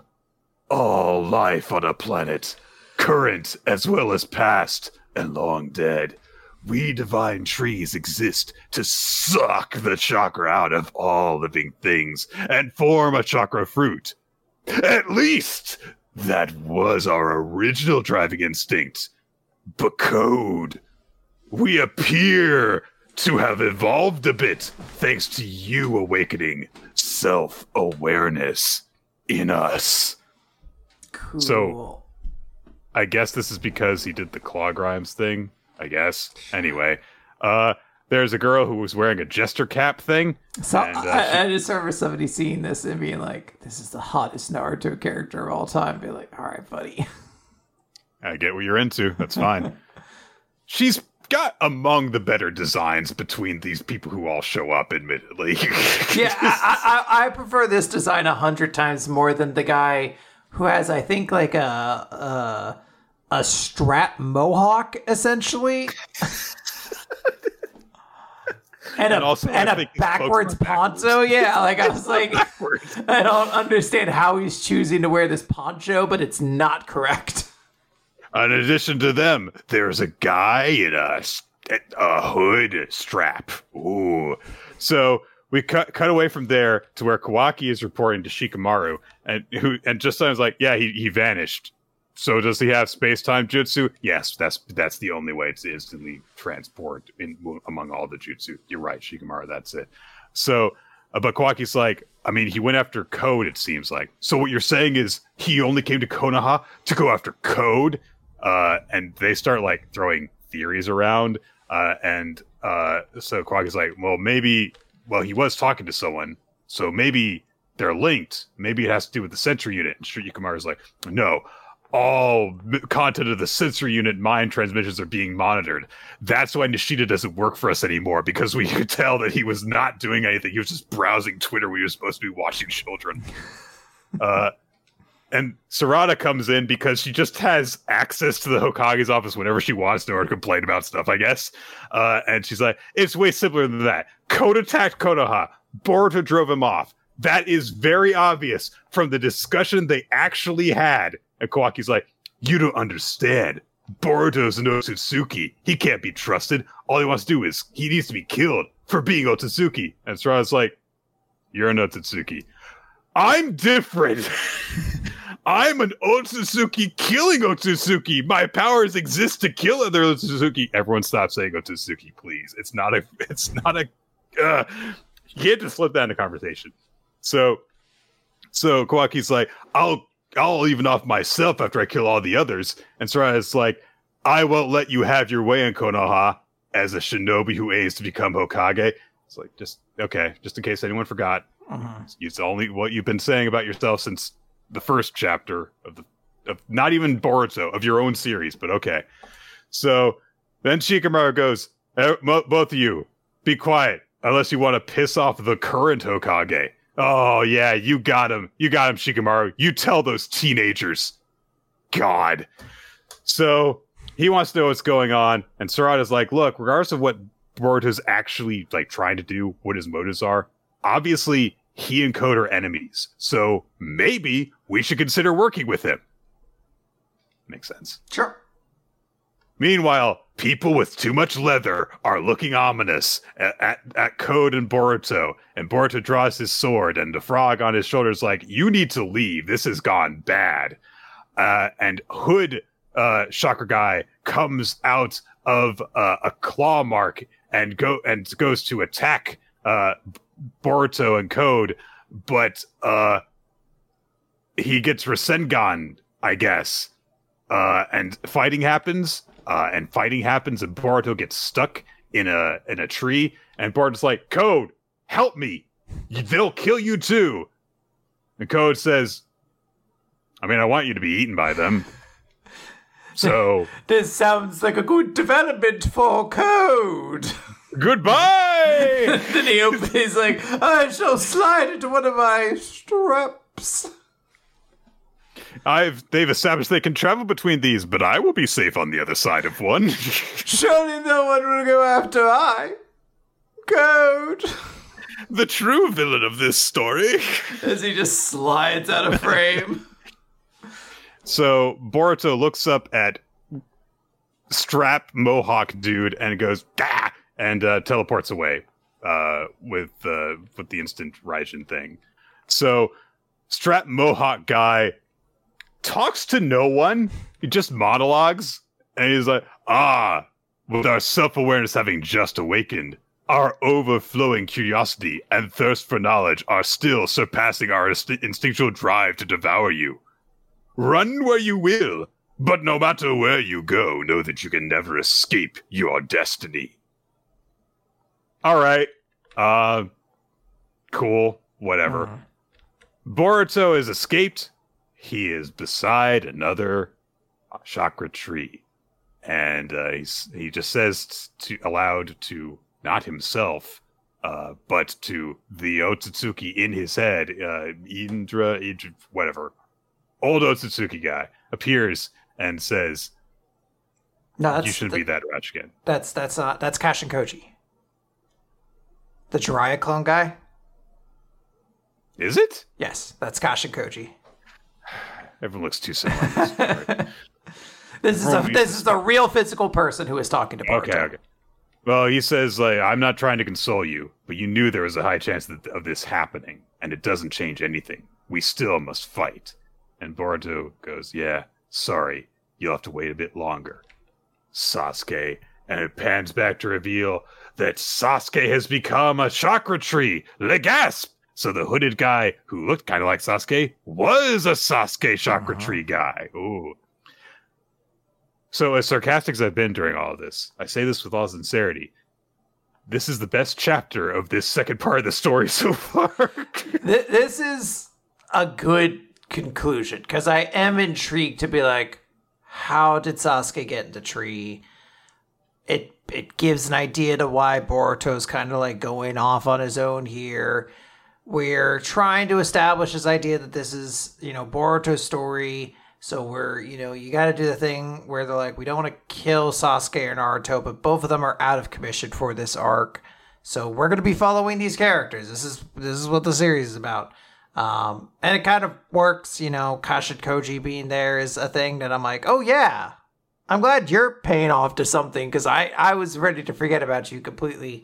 I had forgotten about him completely. So the new characters, all dog shit. Every single one of them looks absolutely like the girl looks okay in a way. Maybe just because her outfit is the right kind of stupid, but truly the strap mohawk guy is one of the worst designs. This character needs to explode and come back. If any character needs like a cell to perfect cell transformation, is this character. I don't care who he has to absorb to get there. He can absorb Shino for all I care. Like all my favorite characters, like line them up in a row and gobble them up if it gets this character a better fucking design.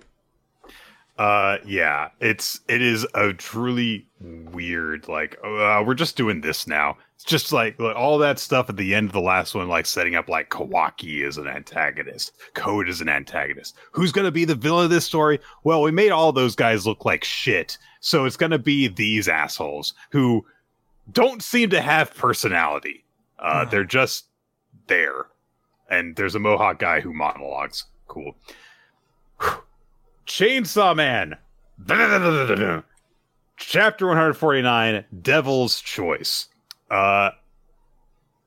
We have seen this character before. He was preaching at people on the street, and he says, I foretold this! I warned you, mankind and devils would war!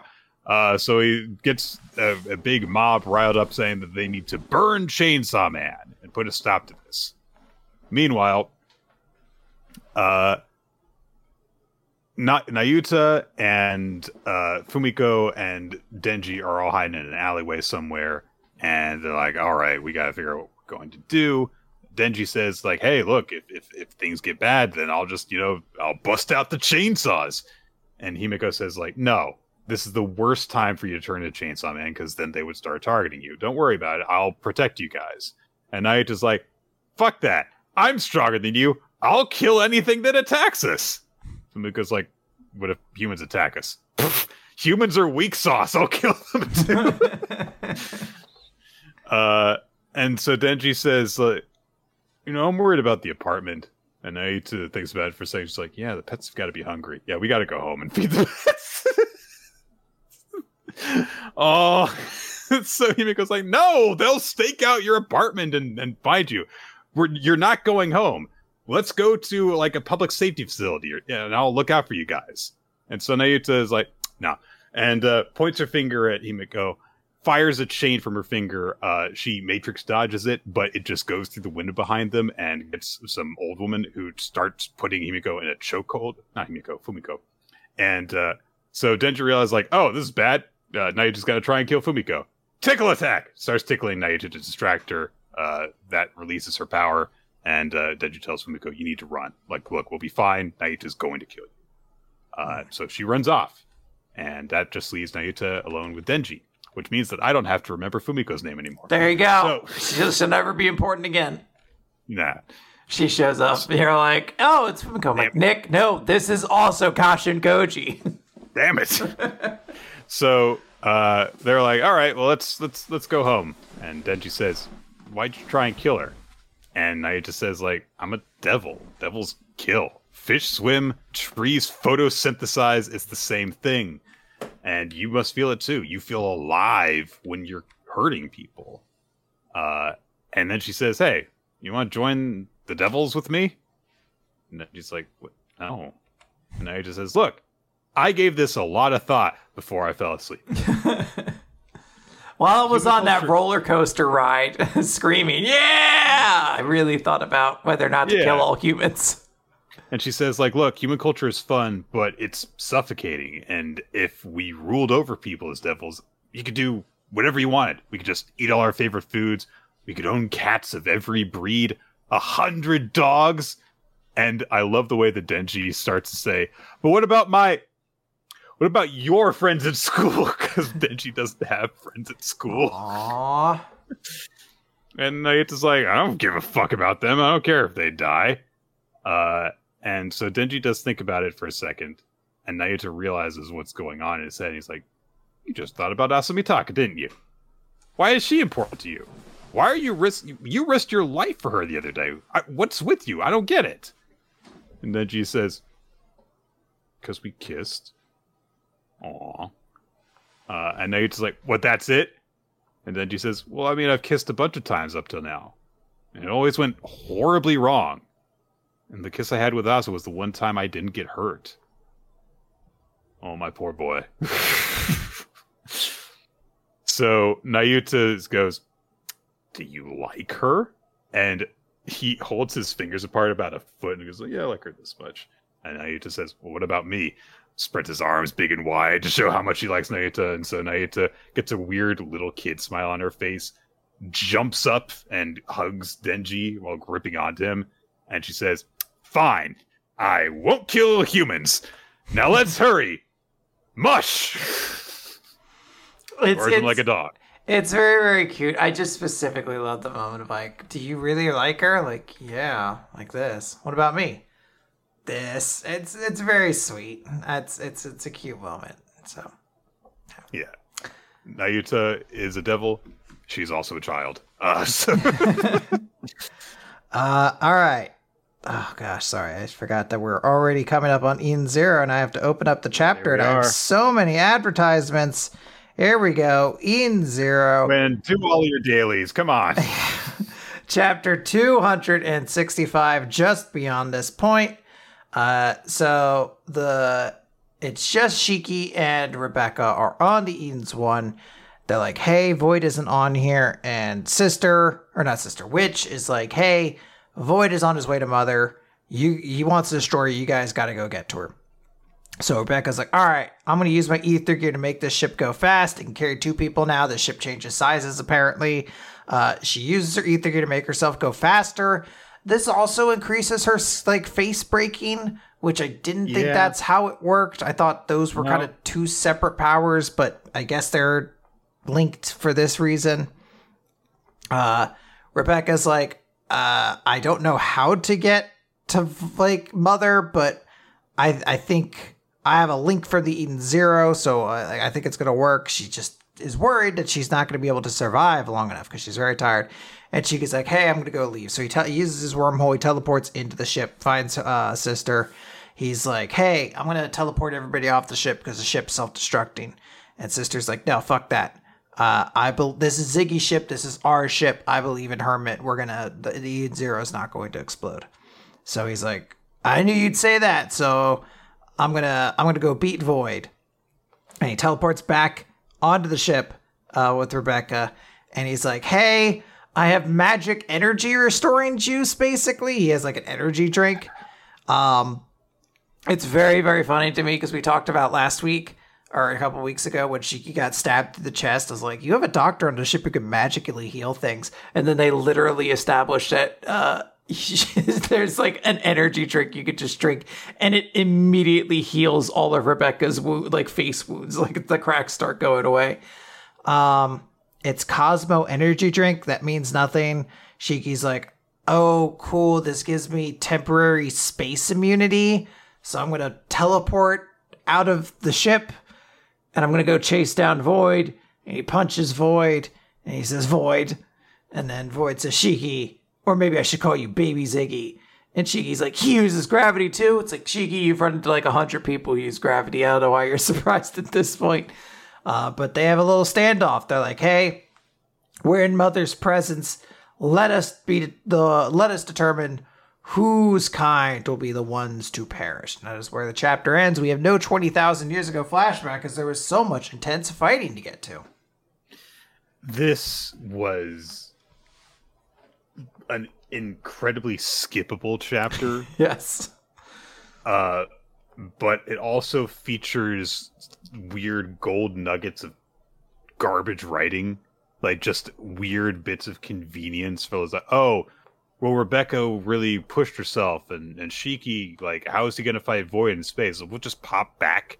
We'll just teleport back to the Eden Zero and grab some supplies that magically fix our problems. Like, if you can teleport like this, why, through portals like this, why do you even need these ships for dogfights and stuff? It's such a, like, it's just magic. It's just magic. I'm not even, like, angry. It's just, like, I feel like, because I'm sick of, like, yelling to the void of how bad and inconsistent. The void, Nick! Yep, there we go. Yeah, no, I understand it. It's this level of, like, why should I care? If you don't care, why should I care? You know what I do? You know what I do know you care about, Hero? But because there were two different really blatant ass shots that were not necessary in this chapter. I didn't even bother mentioning them. What am I to say at this point? Hero drew a bunch of butts in a chapter. Quinn, if we're talking about the stuff that Hero wants to put his time and effort into, maybe we should. Maybe we should. Nick, do you think a lot of time wasn't put into the Cosmo Space Energy drink? Quinn, there is a wiki out there that is just for bath scenes in anime and manga. So there are people who dedicate a lot of time and effort into keeping track of fan service in manga. So maybe we should do that if that's going to be a big focus of Heroes in every chapter of this series in fight sequences. Now, Nick, I have an important question to ask you. Cosmo Space Energy drink. Cosmo didn't make it while he was turned because he was too busy doming Sister. Right. So has she, the entire time that he was. So has like she always had a supply of Cosmo branded energy drinks? And anytime anyone asks, like, I've never heard of this energy drink. Who's Cosmo? She's like, what's that? Stop asking questions. Shut up. I have not even barely concealed secret fetishes. So anyway. or is it like a thing when Cosmo is summoned, he's like, now get on your knees, and then he restocks the fridge real quick, and then he's like, time for paddling. It is part of aftercare. Listen, I can't be a good dom if I don't let you go out into space afterwards. If I don't give you something with way too much caffeine than you need right now. I'm chemically doming you now. God, maybe it's like a thing where, it's the effect of a summon where, like, the initial first turn thing when it first appears, like an effect goes off. So he goes up and like a bunch of items pop out of him that can add to the inventory instantly. And then there's, the actual monster that you summon from it. Yeah, exactly. All the loot drops, and then Sister walked up afterwards and, she just grabbed it all up and restocked the fridge, basically. I don't think that's the motion she made. I don't think she made this motion. All right. Let's talk about no, Cipher Academy first. Oh, right. Sorry. I skipped the... Yeah, how could you... It's the judge. It's the court case of... Cipher Academy. The judge man, he's gonna... pay 1,000 life points to destroy all of Joey's monsters or something like that? Great effect. I apologize. Broken as shit, one could say. Yeah. I apologize to Zanbei. We do not have time to do the entire Phoenix Wright thing for this, but it is a funny idea. Hey, idea for future WMR Lives, maybe. Chapter 49, 1 year's schemes begin with codes. And, 1 year anniversary of Cipher Academy. Big 2-page color spread to celebrate that. I can't believe it happened, Quinn. I'm very happy. It is a wild turn of events to be like, wow, we made it a year. And this series has gotten far in a year. I really feel like this series has been running for like 2 or 3 years, considering how much content it's covered. Yeah. So floor 250 of the virtual academy is the court of law floor. So Dekiai-chan is acting as judge and jury and prosecutioner for a trial for Toshusai, who is basically being put on trial for, bad stuff she's done on behalf of, Kick Attack Planning, her family's, weapon producing company. And so there's a bunch of Dekiais that are like in the courthouse that are declaring her guilty and stuff. And Toshusai decrees, I will swear to tell only the truth, obeying my conscience without encoding anything. Everyone's a dork. Yeah. So Yugata and Invalides and Kubinashi are part of the defense council, and they realize, like, okay, this is part of the trial here. If you're found innocent, you get to proceed to the next floor. If you're found guilty, you're instantly taken through the other door, which leads to a scaffold. It's cost effective. And of course, it's, like if you die in the game, you don't die for real, but you have to start over, and it's bad. Which is as bad as dying in real life. Yes. I think these are bad jailers, Nick, because they let Toshusai keep her ammo hair pieces, which is a weapon. Yeah. She could fire a machine gun now with those. She comes from a weapons producing family. I don't believe that she doesn't carry some sort of sidearm on her at all times. Yeah. We are introduced specifically to the prosecutor Dekiai, Hakuai, sorry. And she says, look, your family has created weapons and stuff. At what age did you start taking part in this work? And Toshusai says, since I was 9. I was ordered to develop a weapon even a child could use from my own unique perspective as a child. The code name of the weapon I developed was the Gun Eye, a handgun that is extremely light with very low kickback, doesn't need to be maintained, and can be fired as many times as one wants. How did this get accomplished? Doesn't matter. Look, it's a philosophical thing more than anything else, really. I don't think we're ever going to actually see this gun. So it's, a gun that essentially works the way like a toy gun works for a kid. You can just go bang, bang, bang, and it works. So Hakuai says, and that weapon slipped past law enforcement and was exported to a small country with no diplomatic relation to your own.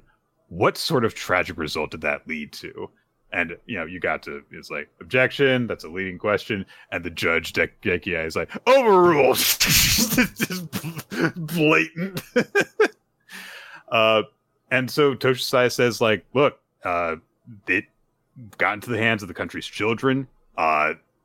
Peace Tour was completely overthrown. The government was toppled and the country fell into ruin. It destroyed an entire country, essentially.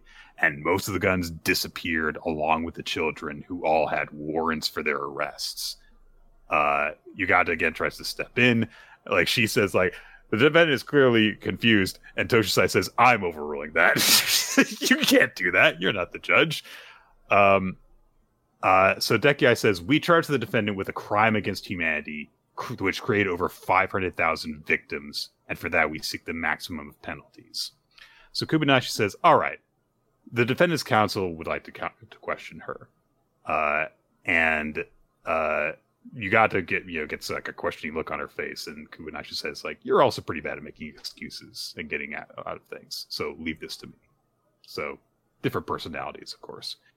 And she says, look, the defendant doesn't want to even look at me, so I like to, request like a screen of some sort. And Tish says, like, no, it's fine. Recently, a certain friend's been a good influence on me, so I'm starting to think it might be possible for me to actually talk to you face to face. Aw, she and her good buddy Iroha she's talking about. And of course, immediately Yugata like looks over at Invalides. Is like, is she talking about me? No, she's not talking about you. It's okay though. Kubinashi first like starts talking about like the Second Amendment of the United States, and they're like, no, that's invalid and stuff because this is Japan. But Kubinashi says, okay, well, tell me this: were there school buses in this country? And they try and object to that because there's the intent. It doesn't seem to be clear, but she keeps on going. She says, look, I'm trying to establish the defendant's innocence. And Toshusai says, you're referring to the water buses. They might have been referred to as school buses, yes. And Kubanashi says, all right, listen. Here's a code for you all.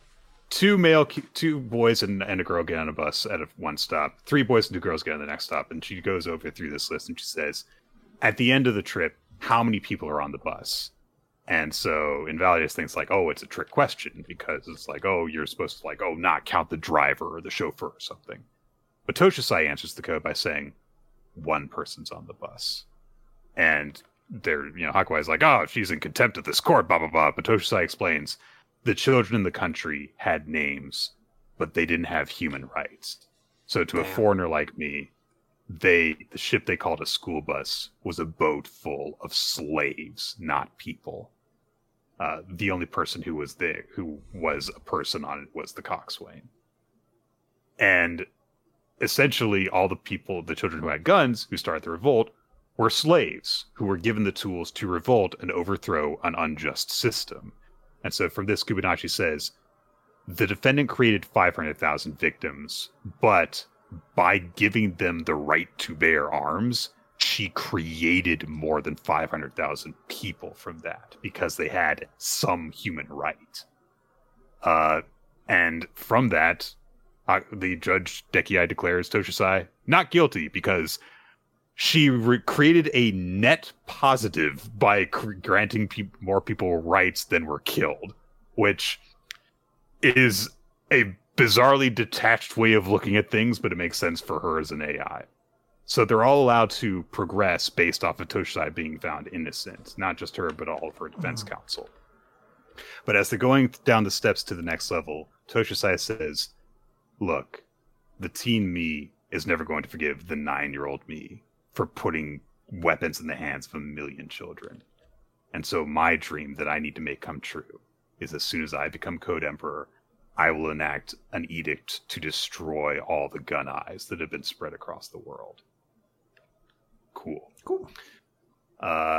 And you got to realize that, like, oh yeah, even if Iro Hasaka stops all the world's wars, the kindling all those weapons, the king still remains. So yeah. And they talk a little bit about Iro Hasaka, and they mention, oh, yeah, this is going to be potentially the most challenging level of this whole labyrinth, because it's a floor where you must face your own code, karma. And so how is he going to overcome the crime of watching his teammates be murdered? Which it'll be interesting to see. That's very great true. Setup for that. Great foreshadowing of a big thing that's going to come for Iro Hasaka. I love this chapter. This is a nice little courtroom scene that also gives us a big thing for Toshusai. I think it'd be funny if they get down there and Aroha's just on the defense council and they're actually like, Emma, why are your sleeves so long? The court finds you guilty of having way too long of sleeves, M-chan. Objection! Ensa's got a very cool character design because of those sleeves. Right. Nick, now we can talk about Kagurabachi. All right, so it's a fight going on between Chihiro and bad guy whose name I haven't memorized. Sojo, I think. Something Sojo. Shoji, Sojo, Shogu? I think. Shogi? So he is fighting with Chihiro. Chihiro has been zapped by electricity because he needed to protect all the people in the street from the lightning blast that Sho conjured up. But he's still maintaining the fight. And meanwhile, Sho is saying thinking to himself like, damn it, this guy is, he's still conscious. Was there some sort of energy leakage when I was charging up the attack? I guess it takes more than a week to master this sword. Okay. But then he calls out Chihiro for like, oh, so you're saying that the purpose of these swords is to protect the weak? That's boring. That's boring altruistic garbage. You don't understand the cool, awesome weapons that Rokuhiro created. And Chihiro's like, don't you talk about my father that way! Bah! And he starts dashing around using the technique Nishiki, which basically imbues his attacks with high energy. He dashes around, knocks Cloud Gouger out of Sho's hands, but he catches it with his other hand, and then is just like, all right, I still can't use the lightning attack Mei, so I'll just use this one, Ketsu, and he summons a bunch of ice crystals around himself. and Chihiro dashes through them, darts around behind him, and goes to attack him from behind, but Sho sees it coming and cuts out behind himself with the sword, and nearly takes off Chihiro's head, and Chihiro's immediately forced to back off. He's only barely managed to nick his opponent with the attack instead. But then, before they can continue their battle, Chihiro spots a car driving by that's got some bad guys in it, and he spots Char's leg sticking up through one of the windows. And you realize, oh, damn it. I was so focused on the enchanted blade that I didn't think that she would need my help, that I need to still protect her. And he freezes up and dashes after her. But this gives his opponent enough time to have charged up Mei again. Launches the attack, but then we get the run in. It's a dusty finish. There's no contest to this match, as the elite forces, the Kaminabi, have shown up. A whole bunch of sorcerers, including Mr. Shiba, have interfered. There's some weird looking guys too. There's a guy with a face mask. There's a guy with giant hands. I want to know his deal. Yeah, big hand. Big hand. And so he realized, like, all right, yeah, this is I'm not going to stick around for this. And so he stabs the sword into the ground, causes this massive dust cloud to go off, and uses that to make his escape. Meanwhile, Chihiro is still going after the car to try and save Char. He just blasts through the window, takes off a guy's head all in the same motion, and reaches for Char. And it turns out it's just her leg. Her leg got chopped off, and by taking advantage of her abilities. So he completely destroys the car, kills all but one person in it, and holds them down. And the guy's like, Master Sojo ordered us to confuse you by chopping her up, and it worked. Ha ha! We fooled you. Ha ha! Ow! And Chihiro realizes, shit, this is bad. And he declares, the hand holding my father's sword is complete trash. And it's, of course, nebulous. Because he could be talking about Sojo for being a piece of trash, or he could be talking about himself for failing to. He's talking about both, and I like that. It's a good little rating moment. And of course, he's just been struck by lightning, and he just had a last burst of energy, and he starts to collapse. Shiba catches him, and finds out that Sojo has vanished. And meanwhile, we check in with Char, who is safe because her legs just grow back, but she's, of course, been kidnapped. Sojo gets into the same car. Everyone's like, oh, man, you're back. Did you master the enchanted blade? And Sojo says, nah, in a real fight, it's another animal completely.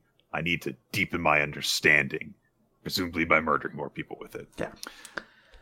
So they're like, all right, but we can resume the plan now. We've got the material back. And he says, yeah, the plan to surpass Kunishige Rokuhira. And they're like, all right, well, should we forget about the new enchanted blade? And he's like, no, of course not. We need to talk more. And yep, so that's the end of our chapter. Char's been kidnapped by the bad guys again. Yeah. I have a lot of frustration with this chapter. I feel like there's fine concept going on, but the series does not know how to create tension. Instead of just having this big back and forth fight, and then say Hano actually got beat off screen. You don't even know how it happened. She might be dead. Who knows? She might be. It felt like that was something you could play with. You can create this idea of just focusing on that story for a little bit, because having this character who is not necessarily a combatant and she is trying to protect somebody else get suddenly surrounded and accosted, you can create a tension in there rather than just the leg in the window trick, which I suppose is fine for a page turn reveal, but isn't as interesting as actually focusing on this character, instead kind of leaving it to this point where oh, she might just be dead. And I'll be honest, I feel if she is dead, I might just lose all interest in this series. I feel if there's no reason to care about the cast, the only character who really matters is Chihiro, and then I don't know, whenever the dude in the suspenders decides to fucking show up in a chapter, I just don't have much interest in this at that point. So I don't know. I'm curious to see what happens next, I guess, but I'm definitely rather frustrated that it feels it now is rather unceremoniously just dropped off screen. And all we got was just another silly magic fight between these two characters who have already kind of clashed, and then they end it before anything can get real, which again I feel like kind of happened already. Not exactly, it wasn't him doing it, but these dudes showing up to stop things happened like 3 chapters ago or whatever. Yeah, it does feel very rushed. There's some neat ideas here and there, especially with the I do like the usage of like, oh, we'll exploit Char's ability to be a distraction because, you know, he'll see the part of her body that we've chopped off. But yeah, it could have played out differently and more effectively. It wasn't bad, but it could have been better. And that's kind of how I felt about a lot of parts of this series. Is just like, it's okay. It could be better. So. Thankfully, Nick, we just get to talk about New Exorcist. Actually, we don't have time, Nick. Can we just skip New Exorcist? Are you serious? Yeah, let's just skip New Exorcist. But it's Senpai's on his feelings and stuff. Oh man, Yajima, he's got a harem. Look, Quinn, look. We have so little time. I'm sorry we talked about Yu Yu Hakusho too much. I'm sorry, guys, but that's a good manga, and this one sucks. Let's go move on. All right, 2 on Ice. Hayama, he skates, he does a triple axel, immediately falls on his routine. I do like the exchange that he has with his coach, one of the Natsus, which where they like just kind of silently exchange a look. And so she's like, all right, remember, your next jump, you've got to like bring it down to earth. You've got to, lower the difficulty so you get back on track. And he was like, right, I got to pull off a killer move and make a comeback. And he immediately does a backflip while skating, which I didn't think was a thing people did. And then we're immediately told, oh no, that's a penalty. You can't do that, but it's too dangerous. I was like, that's why people don't do it. Not because it's hard, it's because it's dangerous. So, things just kind of like go bad for the most part. He's falling a lot. He's doing a lot of like cool moves here and there, and when he does finally do the big final move, he does a triple axel, a 3.5 axel, in fact. So he does a 900 degree turn. 900? No, 3.5 is, sorry. 180 plus 1360 degree turn. Sorry. There you go. Nick has it right. He never didn't have it, guys. No. 1260. 1080 plus 20. So, yeah. So anyway, so he does this, and then he realizes after he's done this big move, this 3.5 axle, that he feels like I've been like chasing after all this time, and it felt like for an instant I caught up, and Kisara was just right in front of my eyes. And then from there, he sees the view of the path of singles competition opening up. And we get our chapter title, The View I Saw. And as a result of landing this last move, it gives him just enough points to barely meet the goal that he had of scoring 100 points in this singles. He gets 100.29 points, which of course is not nearly enough to get even close to Roland's score, like 180 points. But hey, he met the goal that he had set for himself, and now he's got the decision to make of like, hey, is he gonna go for the singles thing? Is he gonna stick with Kisara and do pairs stuff? And we're going to presumably find out that next chapter. I'll be curious what goes on there. This was a fun little light chapter, even though it's like exciting. It felt very gentle throughout much of it. I did love the backflip. It was very, very funny. Elusive Samurai. Yeah, I just want to say that I think 2 on Ice was probably the best chapter it's had since the first one. Yeah, this is better than some recent stuff. Elusive Samurai chapter 134, Departure and Leave Taking, 1338, because apparently departure and leave taking are 2 different things. Anyway, so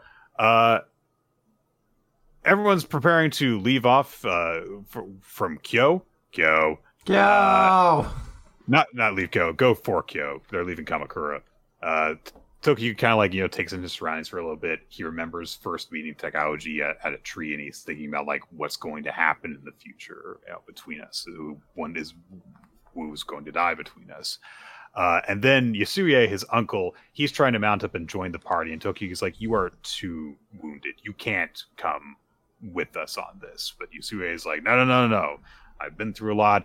I'm in a lot of pain, but it means nothing to me. I've got to return the Hojo to power. I'll fight to the end. And the markings on his head say, Yaruzo, I'm going to do it. He's determined. But Tokiyuki realizes, like, he declares openly, like, look, I'm the leader of the Hojo. I am not going to lose an important family member.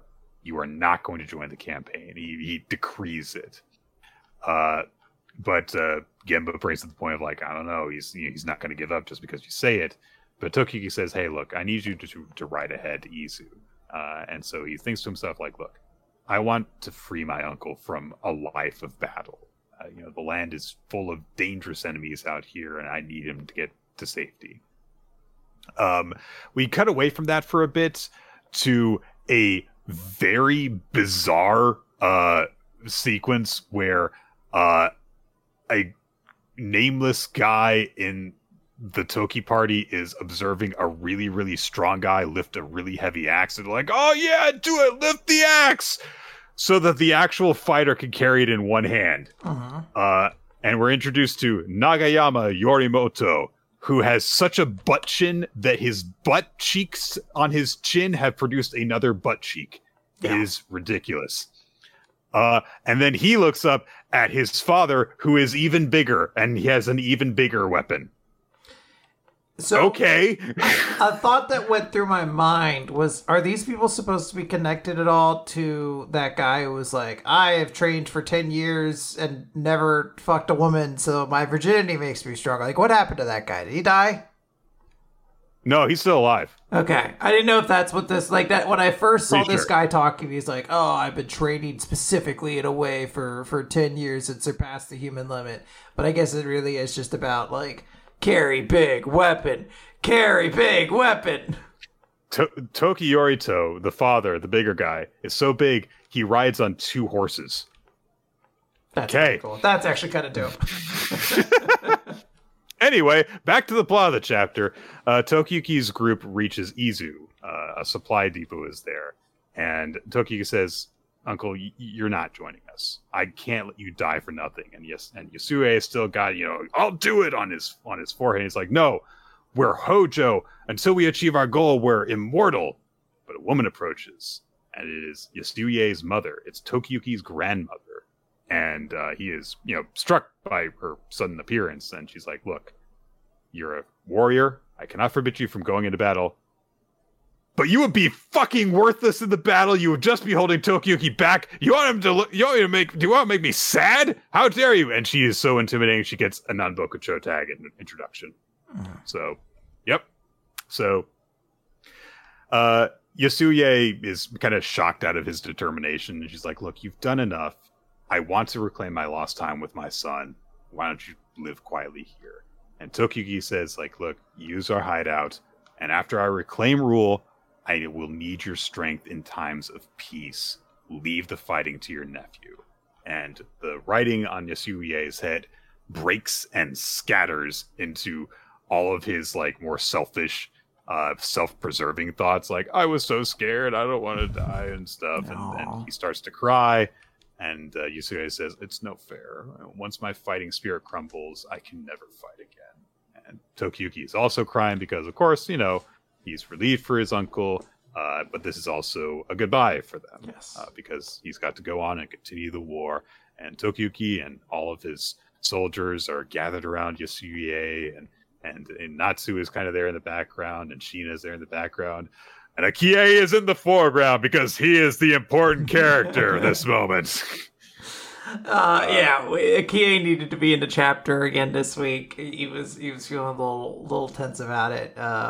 Really just used that chapter or that panel from last week. Like, I think he just wanted to show up in the chapter. Yeah.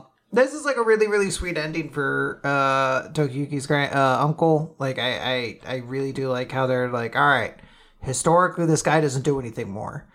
But he didn't die, so how does it go? And with the characterization they've given him of this coward, he is given this thing of like, hey, you could do it from here on in. And I really do love that line of he's like, this is no fair. Once my fighting spirit crumbles, I'm never fighting again. Like, once this is gone, once all this conviction leaves me and I go back to, like, I just won't anymore. I'm not getting it back. Yeah. And I love the final visual of the writing on his forehead. Like, it's an illusion, basically. You know, he was stealing himself and then it scatters. Yeah. It's very, very cool. I really like what they did there. Yeah. It's a nice goodbye for this character. It feels like. Yeah. Very, very sweet. All right, Nick, we're wrapping things up. There's no One Piece this week. Oda is taking much-deserved break, so we're wrapping it up with Akane-banashi. Story 87, External Validation. Last time we were starting to see Koguma's performance, and he pulled out a story that most people had never even heard of, because that is his power, studying and finding obscure Being a nerd. Yes! He was on the wiki. He was on the Quiz Bowl team. And other nerdy habitries. So, my school didn't have a chess club, so I made them open one. Koguma, we get narration from him at the beginning, which is that, you know, like, look, when I first heard about the concept for this event I'm taking part in, I was like, I can't do this.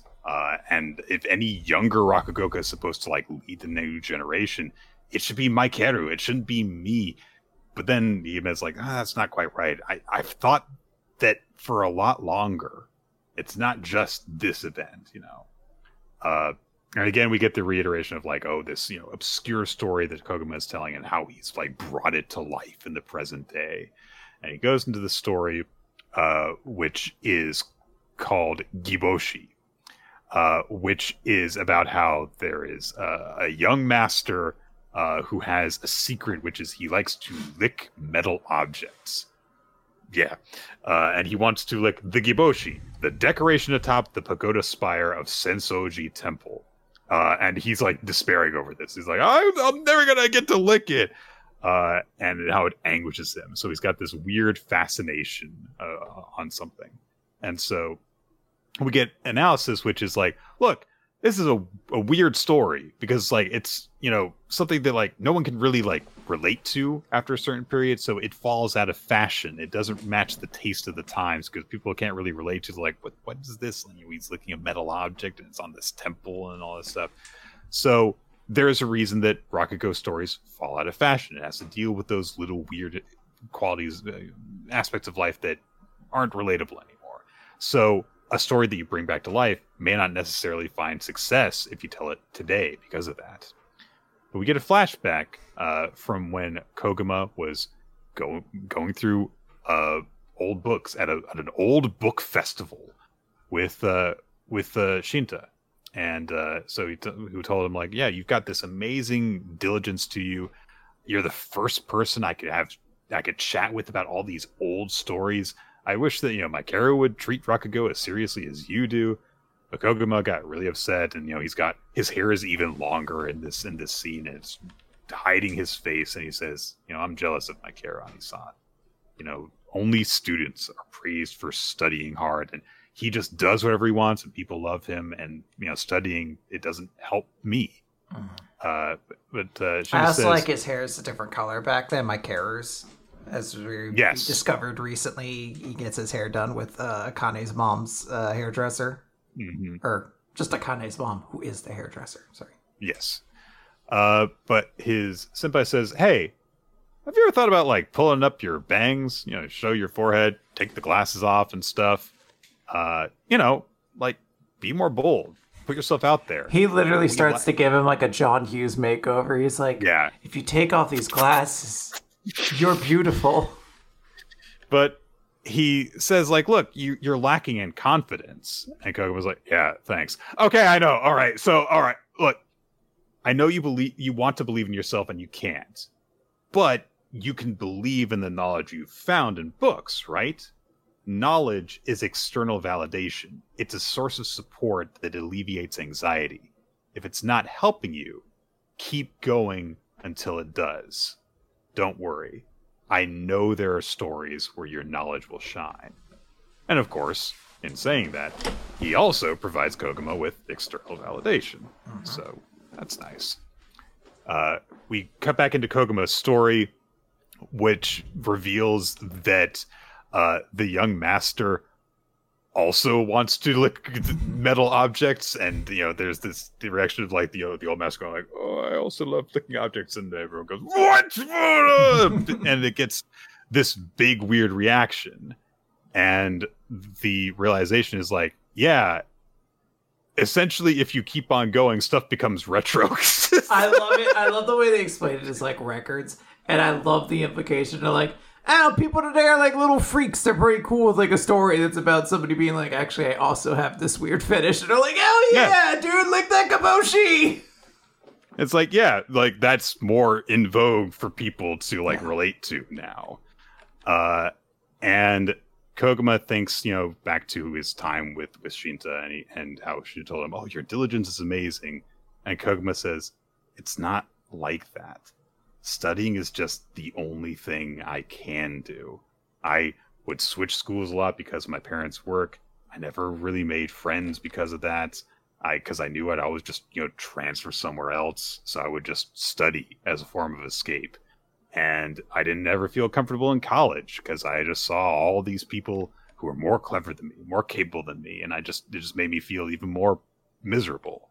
I was lucky that I happened to cross Rakugo when I did." And literally he was just, walking along one day, and the Rakugo Club was recruiting people, and the guy recruiting people was like, "Hey, that book you're reading is based on a Rakugo story. Did you know that?" And he just kind of like fell into it.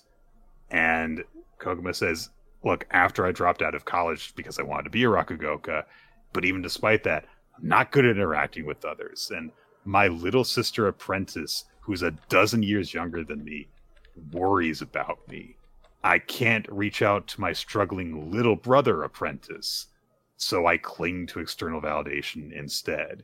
Even when you want to, it's hard to change your nature. So at the very least, I want to hold my head up high and announce the knowledge I've built up over the years is a weapon in my hands." Introverts unite! Yeah, Nick's like, I love my man. Yeah. He's my boy. Yeah. He's your good time dandy. All right, Nick, let's wrap this up. I was about to be like, oh no, I didn't talk about how I felt, but I love this chapter. I'm giving Koguma my MVP. This is a really, really cool chapter. I like getting just more about this character. I love seeing his connection with Akane's dad and like how that sort of previous generation of that, Arakawa branch kind of functioned.